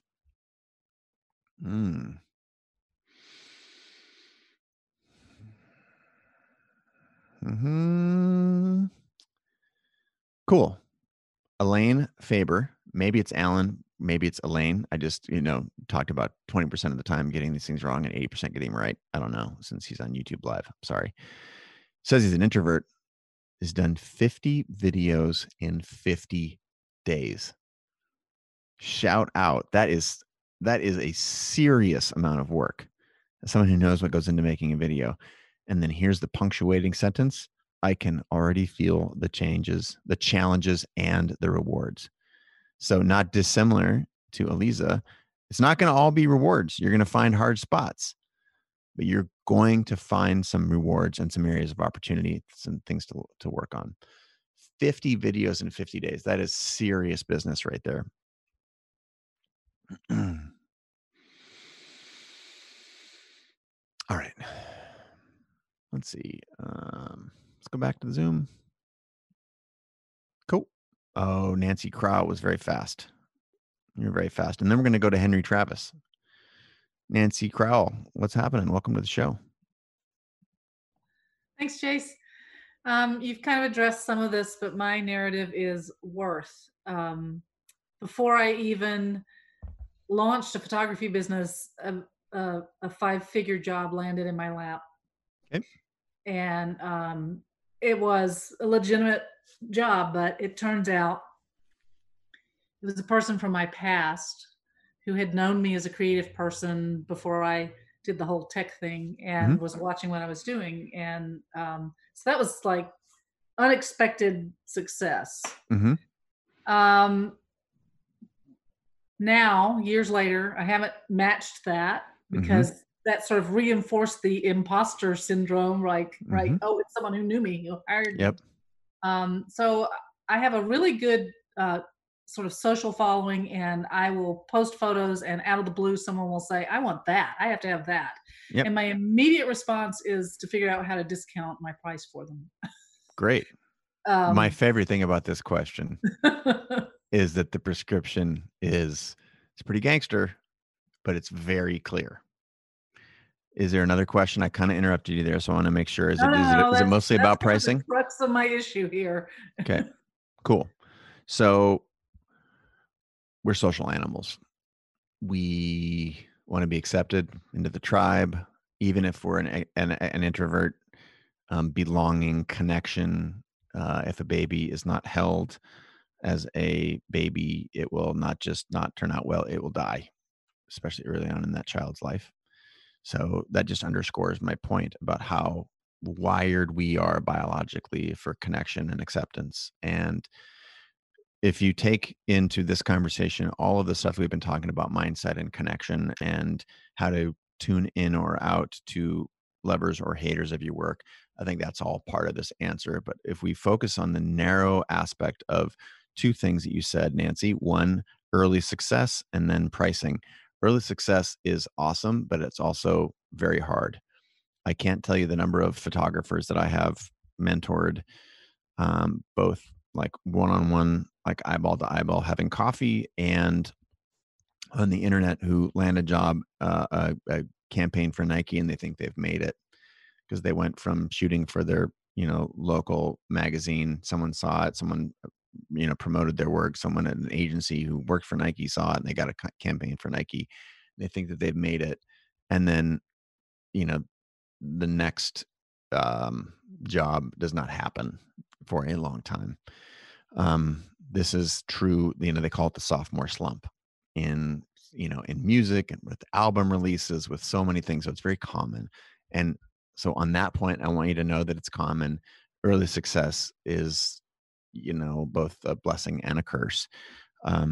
So importantly, trying to not compare yourself to that first success, which luck is another reason that we get hired, right? It's not all skill and ability, or wisdom and genius. There's a lot of, the world is a very uncertain place. So if you can start to disconnect yourself from previous successes or failures and get back to the moment, like, who am I? What can I do now? Right now, not yesterday, not tomorrow, now, over and over and over, live in the now. That's step one. And then with respect to pricing, it's very easy, because you have to be willing to work on how you mention your stuff, like word for word script. Sometimes it's easier to write it down. Sometimes it's easier to practice in front of a mirror, or it's required that you practice in front of a mirror so you can deliver it. Listen to Vanessa Van Edwards. If you type in Chase Jarvis, Vanessa Van Edwards pricing. I would also encourage you to watch my conversation with Ramit, R-A-M-A-T, Sethi, S-E-T-H-I, Vanessa Van Edwards and Ramit Sethi. And if you go back with Ramit, look at my very first interview with him. If you search me on Google and you look to, we have a conversation somewhere in the 2012 range, I think, maybe 13, 14, talking about pricing. My price is $500 versus, this is Vanessa Van Edwards, versus my price is $500. And the points that you'll get from Ramit are, how much value am I adding? If you are an artist and you are charging hourly, I understand why you might be doing that. I think that's the wrong approach, because it limits the amount of money that you can make based on time. I like to have a creative fee, because a creative fee can be any number. And a lot of photographers get trapped into a day rate. Great, I want you to work for 4 days. The most you can make then is $8,000, versus I have a creative fee of anything you want it to be, based on how much money they have, based on how much money they did it for last year, based on that money is on the table for you. So these are there are very tactical pricing exercises that you can both learn from listening to my conversation with Vanessa and my conversation with Ramit, where we go deep on these things. But ultimately, you have to get really good at a very, very narrow set of things, which is talking about your work and price. I like anchoring it to value. There are some anchor pricing available. There are some anchor pricings available to you in the market. What are other people doing? Like, for example, if you have a video on demand subscription, it's very hard to make that a $200 a month subscription, because Netflix is $9. These are realities. But that's why I would like you to then reframe the conversation, which is what Ramit talks a lot about, is reframing your pricing around a structure where you can make however much you need in order to make it. And then the delivery of how much your shit costs is practice. I can look someone in the eye and say, yeah, it's going to be $100,000 to hire me for those 2 days. And they may be flabbergasted, but you know what? The difference between getting $100,000 for something and $10,000 for something is largely who you're talking to. This is why starting to understand where you want to be pricing can tell you who to talk to. Because if you're Happy Man Franco and you go to, the street fair in Baltimore and you say, my woodblock portrait there is, or my woodblock landscape is $100,000. Do people who show up at a street fair expect to pay $100,000 for a photograph? No. But if that photo is on display at Sotheby's, do people at Sotheby's expect to pay $100,000 for a photograph? Yes. Who's the difference there? What's the difference? The work is the same. The difference is the audience. So if you know where you want to be in the market and you decide who your customer is and you can shop it to them, that's going to help you. Notice how this is intentional. This is not who fucking called me and wants to buy a thing. This is, who is my customer? Yeah. Very different. And for those whose ears I offended, it's I'm not known for not speaking like that. So I apologize in advance, but it's also well chosen. And in speaking of intentional, it's intentional because most of you need to wake up to this. If you are just responding to who calls you, you are not driving your business. Okay. This is super critical. If you want to make a living, then, again, selling something for $5 on the internet, how many things you need to sell to pay rent? Right. A lot. This is simple calculus. This is simple math. If you want to, now there's all kinds of narratives about how long you've have to been in the art world, how many experiences you have to have had. Who do you know that buys shit for $100,000? Might need to make a new set of friends, might need to put yourself in a different place, might need to swim your client base upstream a little bit, might need to get some referrals, there's lots of things you can do. But as soon as you start defining some of these unknowns, you get really crisp really quickly.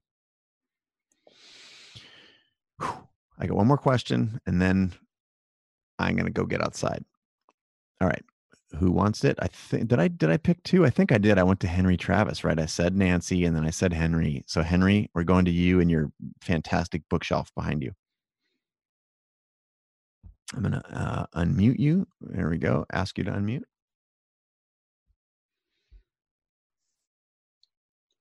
Oh yeah, the soccer ball and Tim Ferriss. Yeah, of course. Right, I see it. Thank you for taking my question. And I'm going to iterate what I saw in chat, which was, can't believe this is the last session. I really appreciate your time. And we've been taking notes like crazy. So thank you. Awesome. Thank you for the kind words. I'm really loving it. I want to have a couple Saturday mornings to get outside. This was my normal Saturday mornings and I'm humping out. But I feel really connected to you all. Seen so many familiar names and met so many new folks through the course of this and our texting relationship that I'm trying to find more ways to do this. So keep your eyes peeled to my feeds because we're going to do more, but I'm getting a ton of juice from this too. So thank you for that and stay tuned for more. In the meantime, how can I help?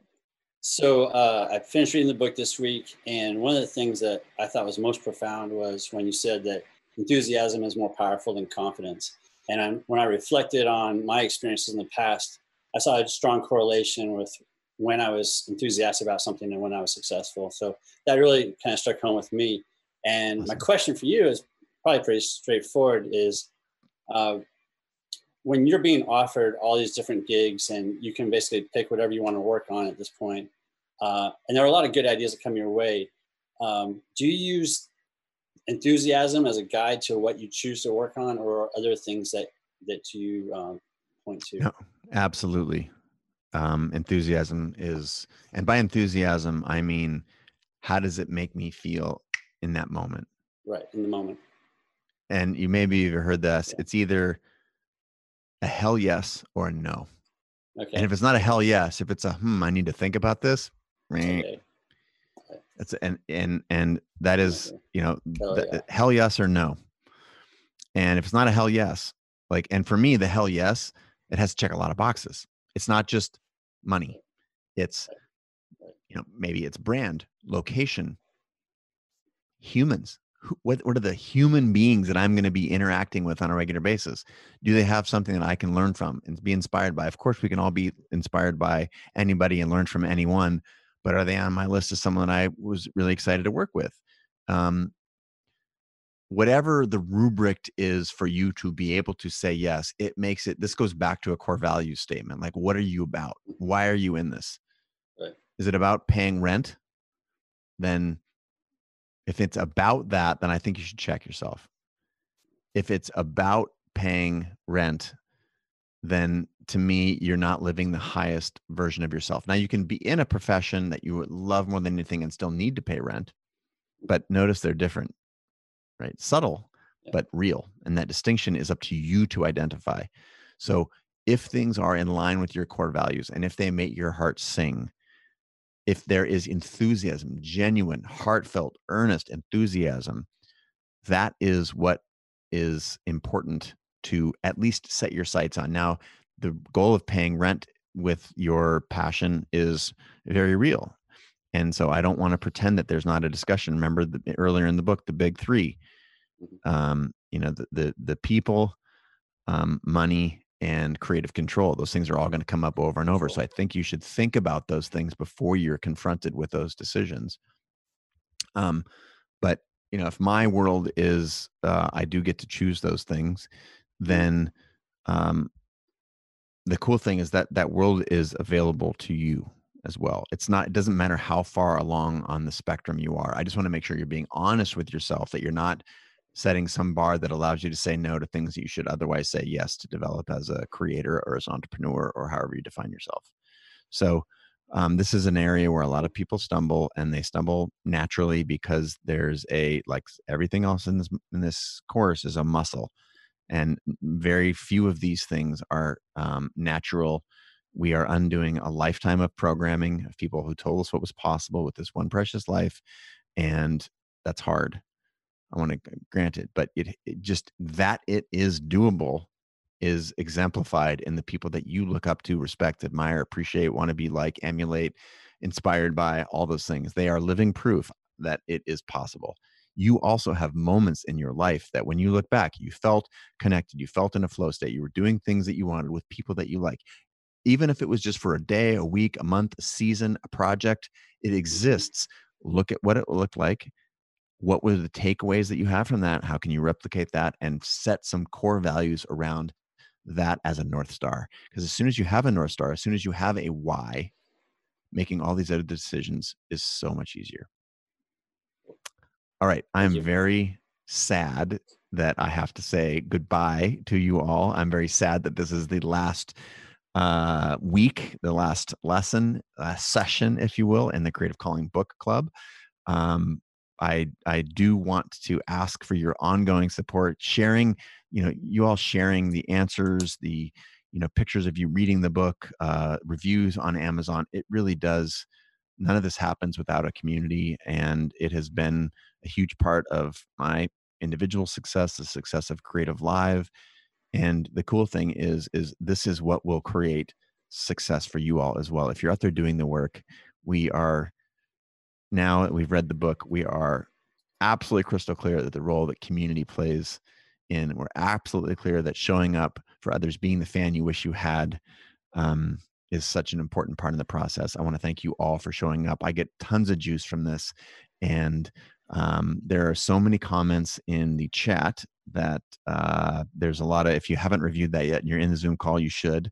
The hashtag Creative Calling is always available to you. I look at it every single day. If you want to put your work there on Instagram or whatever, I share a lot of the stories and the work that I see in the world in my stories. I want to finish with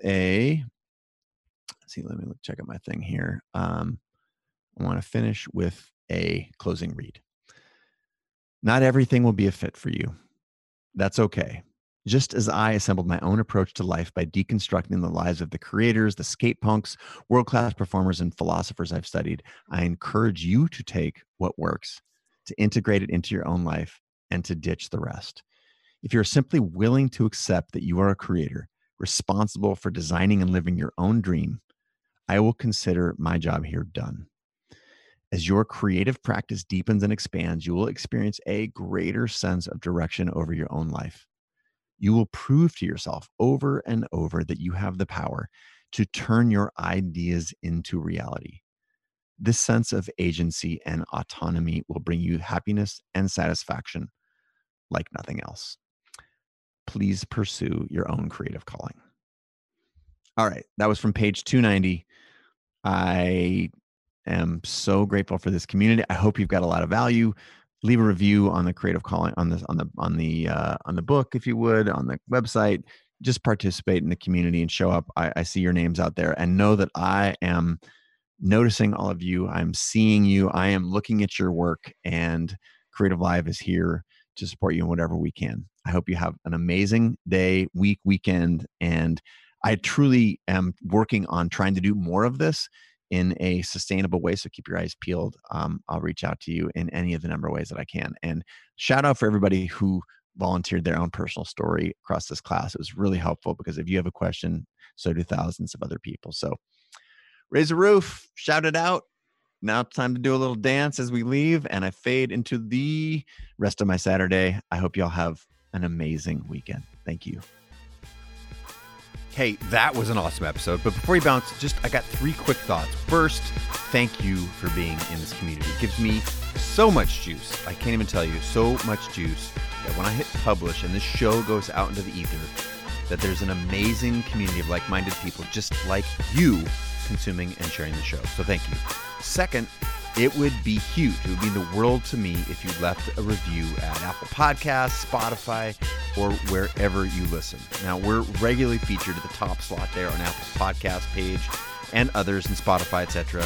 And that's because of your reviews. So if you've ever wanted to lend a hand or you got some value from me in the past and you want to pay it forward, that would be amazing. And then lastly, it would also mean the world to me if you shared the content that you get here, whether it's a screenshot or a photo of where you're listening, anything via Instagram stories or any other social feeds, tagging me and the guest. Now, I repost this content and your comments all the time, so I would love to share your shout outs in my feed too.